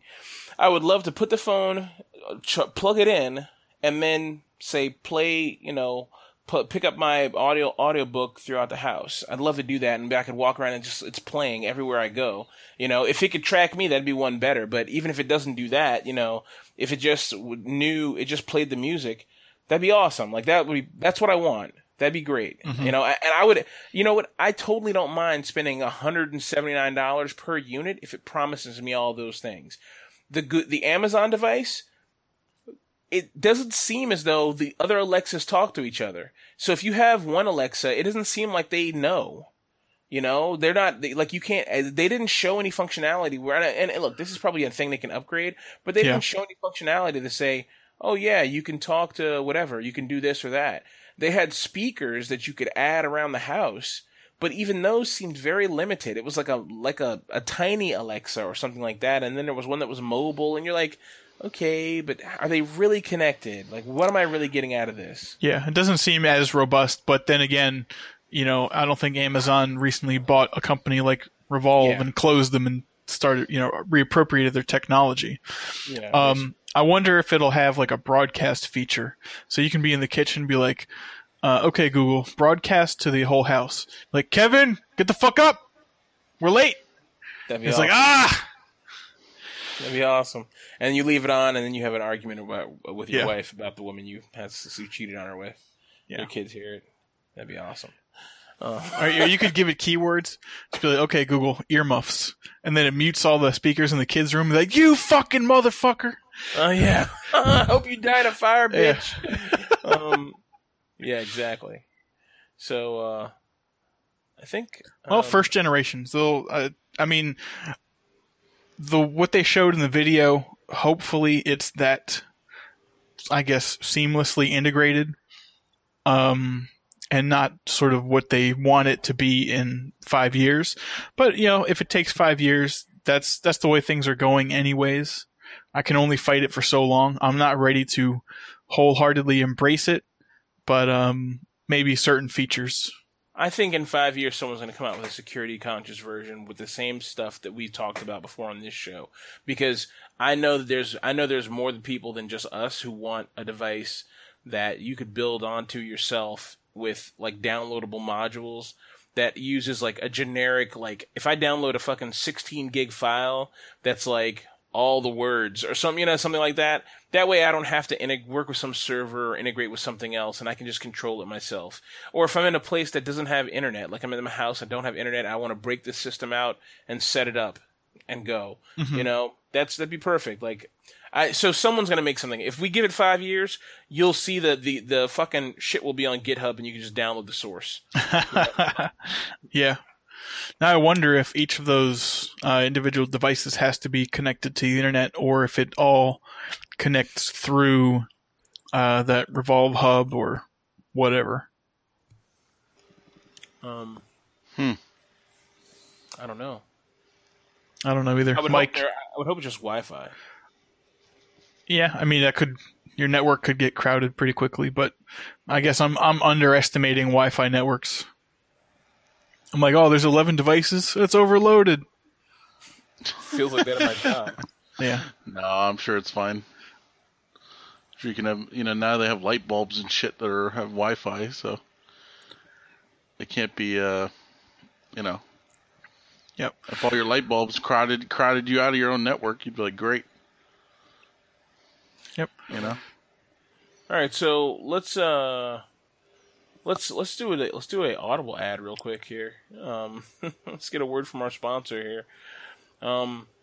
So yeah, Audible. Michael, you like it? Audible, as you know, is awesome. It's like they're good people. We're the worst at ads. We are.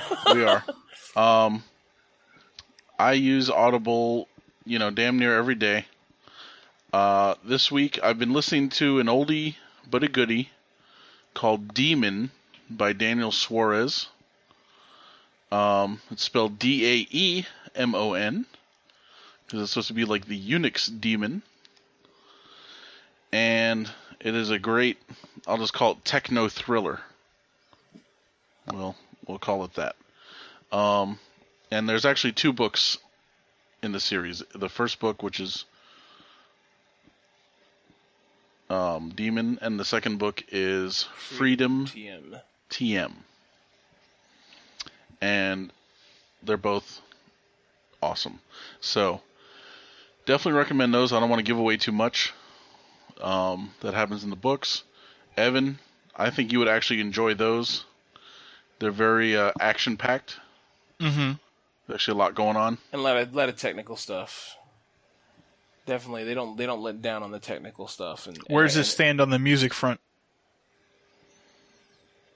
Right between a -5 and a -10.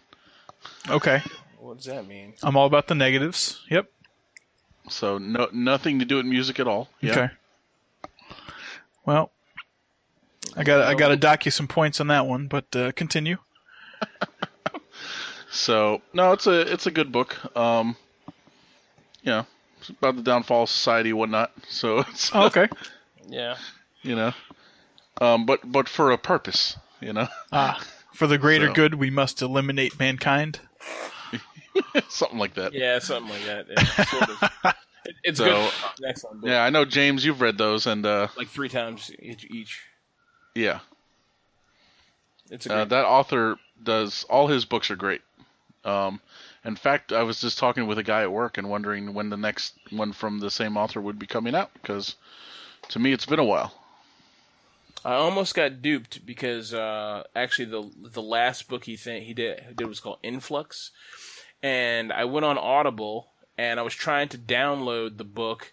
I was looking to see if his name's Daniel Suarez. I was looking to see if he had done another one, and I saw a new book from him with another name called like Snake something or the Snake Pit or Snake Hole, or it had a German snake or something. Yeah, it's German. So because Audible is awesome and they have books in German, so the book it's like Influx with a different name, basically. And I thought it was the same. I almost bought it, but I didn't. Yeah, I've seen those. I'm like, oh, never mind. Yeah, exactly. So anyway, let's quickly about Audible. 180,000 copies. It's on sale now for $180,000. Yeah, there's 180,000 different titles up there for you to try. The first book is on the house. It's free. Michael has signed off and given his approval to make sure you get one free month or one free book. You get to keep the book. You don't have to do anything crazy. You go sign up. The sign up page is audibletrial.com/IOpanel. Is that correct? Yes. Yeah, /IOpanel. So go sign up there. Get the free book. It's on us. Like I said, Michael's approved it. Go get this. Go get the Demon or Freedom TM if you want to jump in the middle of the saga. I wouldn't do that.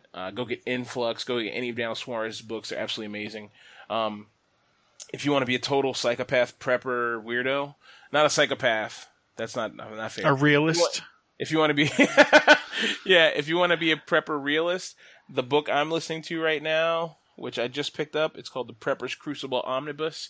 It's 3 books crammed into it's a 3-book omnibus altogether. It's only 6 hours long. It's pretty short, but it's really good. They cover everything but gas, and I plan on talking to you guys about that book in great length when I finish about it, because it's really good if you're into prepping. We're going to have a prepping episode or something like that, so we'll talk about that. But very, very good book, the Prepper's Omnibus, along with tons of other books. So go check it out, audibletrial.com/IOpanel. All right. Just like Whoopi Goldberg, we're back in the habit. So excellent. Let's jump to one quick thing for the Yum update. I know we're done with that, but one quick thing for the Yum update. There's a new drink thing out that's supposed to be better than Soylent and taste better. I'm going to wait until it comes out. I'm not even going to tell you the name, mostly because I don't remember, and I'm just throwing this in at the last minute. If I can find the link, I'll put it in. But it's a new drink, better than Soylent, tastes better, and it's all GMO free and supposed to give you all the calories, everything you need. You just add water and shake it up. It's supposed to be really cool. It comes inside a jar, pre-done. You don't have to pour or mix anything crazy. Just water or milk and shake. Very cool. So I'll let you guys know. It comes out. It's released in September, so it'll be a while before I can get into it. But I just saw it, and it looks pretty interesting. Okay, Michael, you wanna, or someone wanna talk us about this DIY? Sure. Goodness here. Sunday, giant, robot, battle. So, it was actually posted almost a year ago. An American company called Megabots built what I would loosely refer to as a tread-based Ed 209, as your favorite RoboCop reference. Yep. Featuring a 2-man crew and firing, I guess, large paintballs at a bit like 100 miles an hour. So they challenged a Japanese company named Suidobashi, I believe, who had created their own Curitas battle death robot to a fight to the death, basically, which should be happening in about 2 months, sometime July 2016. So the Japanese company graciously accepted back when the challenge was first made, but suggested that they also add melee combat to the available battle parameters. So we'll do a quick rundown. The Megabot BattleBot is 12,000 pounds, 15 feet tall, crewed by 2 gentlemen. It's on, it looks like construction equipment treads that cannot move individually, and fires paintballs. This is at the time of their challenge recording. The Japanese battle death robot is 9,000 pounds, 13 feet tall, manned by 1 person, has hands that can grip. It looks like 3 individually moving legs on wheels, so it's quite mobile. And on at least one of its arms, it features actual Gatling guns. So my money's on the Japanese. The Gatling guns shoot airsoft BBs. Okay. My money's still Oh, on the not- Japanese. Not 50 cal. Yeah. Doof, doof, doof, doof, doof, doof, doof. Yeah. So if this actually does straight happen, up murder the other people. yeah, like shoot right through them. Oh, I didn't understand. Yeah. If it actually happens, then hopefully there will be some streaming or some video, captured of it. We'll watch, report back, and link appropriately. I don't know if they got the money to do it. I know they were talking about it like last year, but they were like trying to get money and everything, and I don't know whatever happened to it. Did you watch the video, the response of the Japanese company? Yeah. They're like, Kurotas accepto, or whatever. Yeah. And I was like, yeah, this fucking Japanese bastard's cocky as fuck. I think he's going to win, though. I think he's going to win, too. Because Unless the American strategy is basically just to use its weight and the slight height advantage to just like ram into the Japanese one. Kurotas is a lot faster. Yeah. And probably a lot more agile, I think. So, I don't know. We all know who the experts are at Yeah, giant death robots is Japan's thing. Yeah, 100%. Correct. 100%. It's in their blood. Yeah. It is. I mean, they built And their blood is in it. They build this shit seriously, man. They're like, yeah, this is the future. I mean, they're that's fucking Japan, dude. They're insane and awesome. It's okay. Yeah. Enough said. Correct. So I hope it actually happens. Me too. I'm sure we'll forget about it for 2 months and be like, oh yeah, remember that thing? Yeah. Mm-hmm. Well, we'll have to try to keep an eye on it. All right. Well, yeah. Looking forward to that then.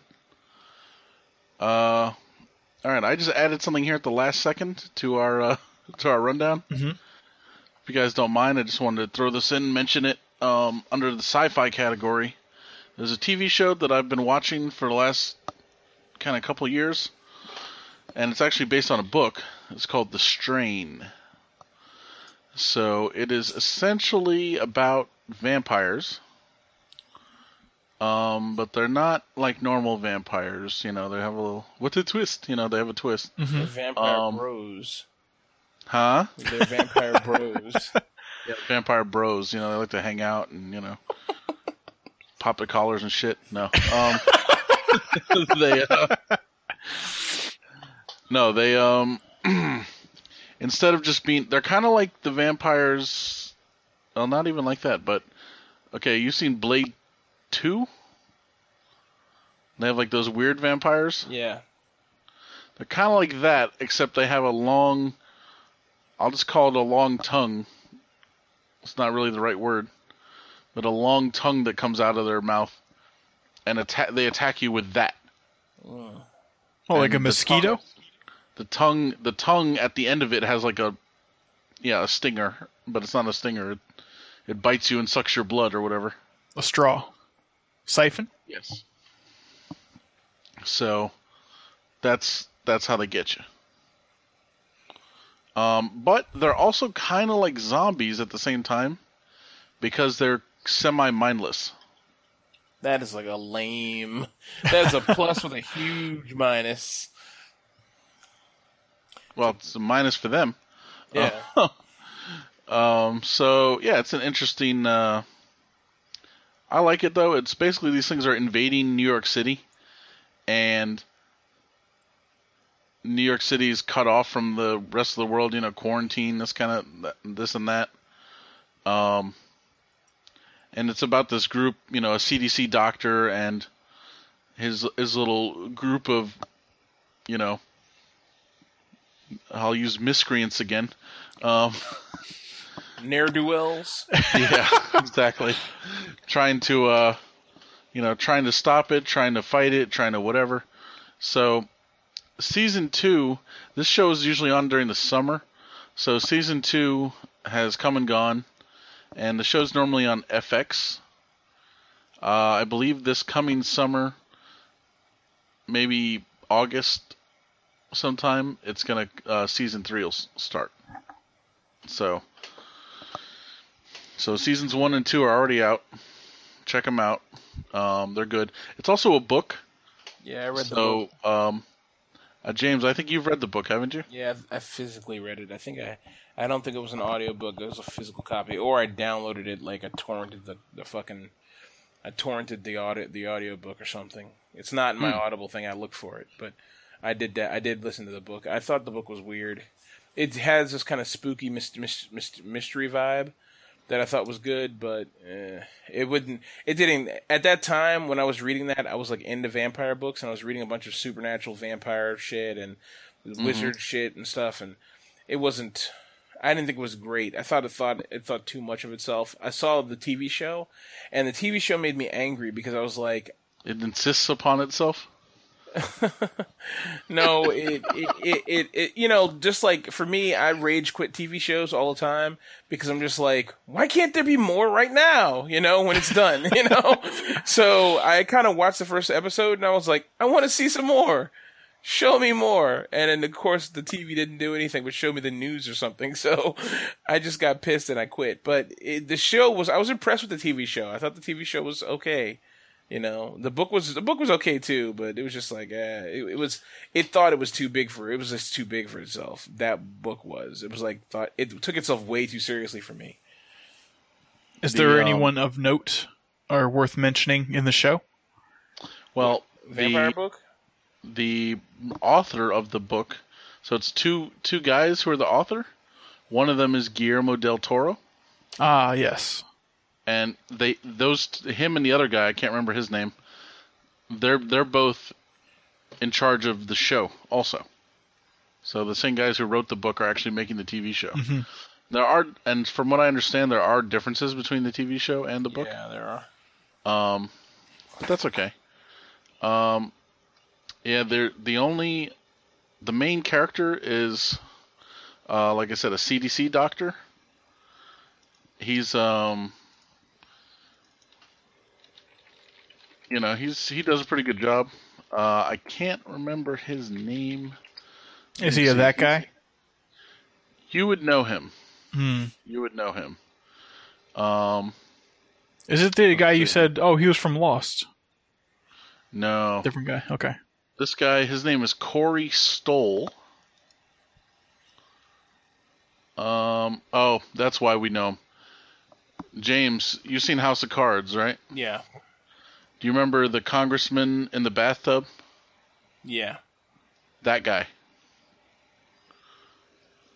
Congressman Peter Russo in the House of Cards. Yeah. It's played by the same actor who plays the main character in The Strain. Yeah, right. The actor's name is Corey Stoll. So. Okay, so here's something that, honestly, I'm a bad person for listening to this book series. Shit. I don't want to download it. Just stop. Stop downloading, cancel. Let me just get this. See, send book, before you go, read summary. Okay, so this book it's a series about vampires. It's like 13 books, and I read like almost all of them. It's like honestly with the greatest shame of my life because it's a chick vampire series. It's about basically like love and vampires and Jesus. Yeah, but I hate to say it was actually pretty good. But it's just like unfortunately if you have to put away all the chick stuff. Like, obviously, women have this really warped sense of how they think guys think. And I realized from reading this book, I was like, this is why women think this stuff. Because other women who write these books think they're experts on men and they write this shit. Anyway, I'm off tracking, but that was a decent vampire series. And it was called, I don't know what you'd call it. The main character's name is Merritt. And the books are called the Chicagoland Vampire Series. They take place in Chicago, and there's vampires, werewolves, pixies, fucking fairies, lycanthropes, I guess that's a vampire, werewolf, and all kinds of various creatures. Gnomes, water elves, all kinds of weird shit. But it just takes place in this world, and it's actually pretty good. It's interesting. All the vampires have katanas and shit. I mean, it's pretty, in that sense, it's kind of interesting. But that I thought was a good one. And then also one that doesn't have vampires in it, but it's wizards. It's really famous, probably the most famous wizard book other than Harry Potter. I can't think of the name of it to save my life. I'd have to look, but that's a pretty good series too. Wizards and shit. Yeah, Wizards and shit. It's called Wizards and Shit. But it's another one. I just stopped reading it because I got bored with it. Well, thank you for your review of a book you can't think of the fucking name. Yeah, I'm really bad. I'll find it before the show ends. Mm-hmm. The judgy ass. Mm-hmm. Well, that was awesome. Thank you, James. So yeah, The Strain. Check it out. You know, if you like some vampire stuff, but a little twist on it. You know, of course, it's also, you know, like any of these TV shows, there's some drama. You know, this and that. The Dresden Files. That was the TV show. There was a TV show called The Dresden Files, and the books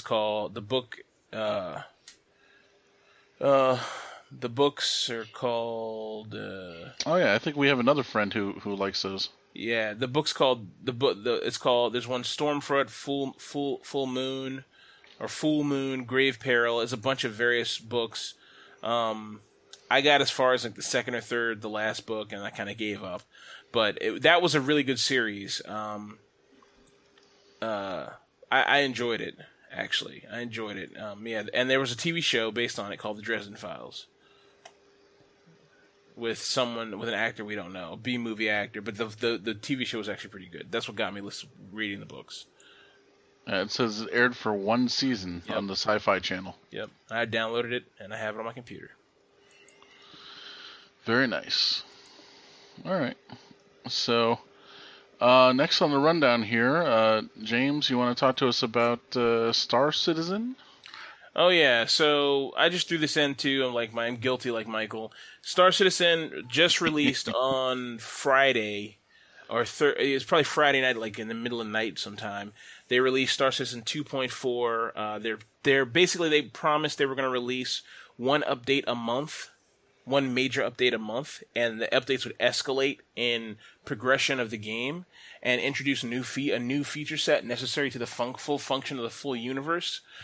They haven't done that. This is obviously 2.4, so they've only released 4 patches, and we're on month 5, so they're pretty late on this one. This one has persistence. It has the economy, a basic prototype of the economy system. They released a major spaceship, the first mega-sized large ship, the Starfarer Gemini, which is I'm sure a lot of people saw, if you follow Star Citizen, and you probably saw the videos of the Starfarer fueling ship, refueler, or tanker, whatever you want to call it. They released that ship. That ship has a military variant called the Starfarer Gemini, which is a huge, big olive drab thing covered in guns. Very similar to the other one. Probably not really many differences. But that ship, people didn't think they'd be able to get their hands on. And I guess they kind of gave us that one because they felt really bad for keeping us a month behind on 2.4. So they released that on there. They've done some changes to the EVA system, basically adding in inertia. So when you press on the go juice, I'm gonna just say because I'm an idiot. When you press on the gas on your EVA, you're going forward, and you release the gas. Okay, you still would float forward. In the game initially, you'd press on it, release it, and you'd stop immediately. There's no inertia, no forward inertia. So it was like you had inertia dampers on that would like stop you no matter what your orientation was in space. It'd fire air off in this direction, that direction to stop you. Now it doesn't do that. Now it goes straight forward, which is what you kind of want it to do. Like you want to just time it and go and then release, and then you kind of float because that's real, you know. So they did that. They've done there's some bug fixes. They added, like I said, they added an economy, which means they added stores, shopping. They upgraded the UI inside the game. They added the move system, which allows you to decorate spaces now. It's actually really interesting. So I logged in because Star Citizen has 0 manuals, right? When they upgrade something, they never tell you what they did. They just kind of say, here's a changelog, read through it, and you read the changelog, and even that's missing stuff. So I logged into the hangar, and I got actually a good video of this. I'll edit up tomorrow or something and post. But that you log into the hangar and you're walking around and there's these little balls everywhere. You're like, what the fuck is this? You look at one, you try to click on it, and it's like you have to look at it at just the right angle, and then it opens up, and you can kind of click on it. You click, instead of clicking use, you just click the mouse button. Because one of the pet peeves was they wanted to get rid of the use button. So you just click the mouse button without any real prompting from an on-screen thing, except for the ball opening up and kind of flowering out and showing you, not just like a ring pops out of it. And then your AR, your augmented reality headset, shows a display of all the things you can place there. It's like you want to put a trophy case here, a fucking picture, like a hat, whatever, whatever like stuff you want to lay around your hangar to decorate your hangar your way. So that stuff, that was something they added. They added a lot of little stuff too that I can't really remember. I played the game for like 2 hours, and I couldn't. Excuse me, I'm sorry, that's very rude. I couldn't get any of it to work. I was able to move some stuff around. Every time I logged in, the game would freeze in weird places. Now, mind you, this is the PTU, so I got an invite to Public Test Universe, which only like 5,000 people got invited to. I don't know how I keep getting invited to these things. So it's super buggy. Are you allowed to talk about it? Yeah. They did have one previously that was they had non-disclosure agreements people had to sign. But this one, for whatever reason, I don't know. I didn't have to sign one. I just downloaded it. So, as far as I know, I can talk about it. No one sent me an email saying, don't talk about it. They just said, you've been invited to the Public Test Universe. I was like, okay, cool. So, yeah, it's just pretty interesting. But it'll probably be another 2 weeks before it gets released in the public. So when I post that video, I'll try to edit it up, cut it into 3 chunks, and I'll post it. I'll put it on the site so anyone who wants to see it can see it. Thank you. Yep. Awesome. That's it, I guess. And we're done.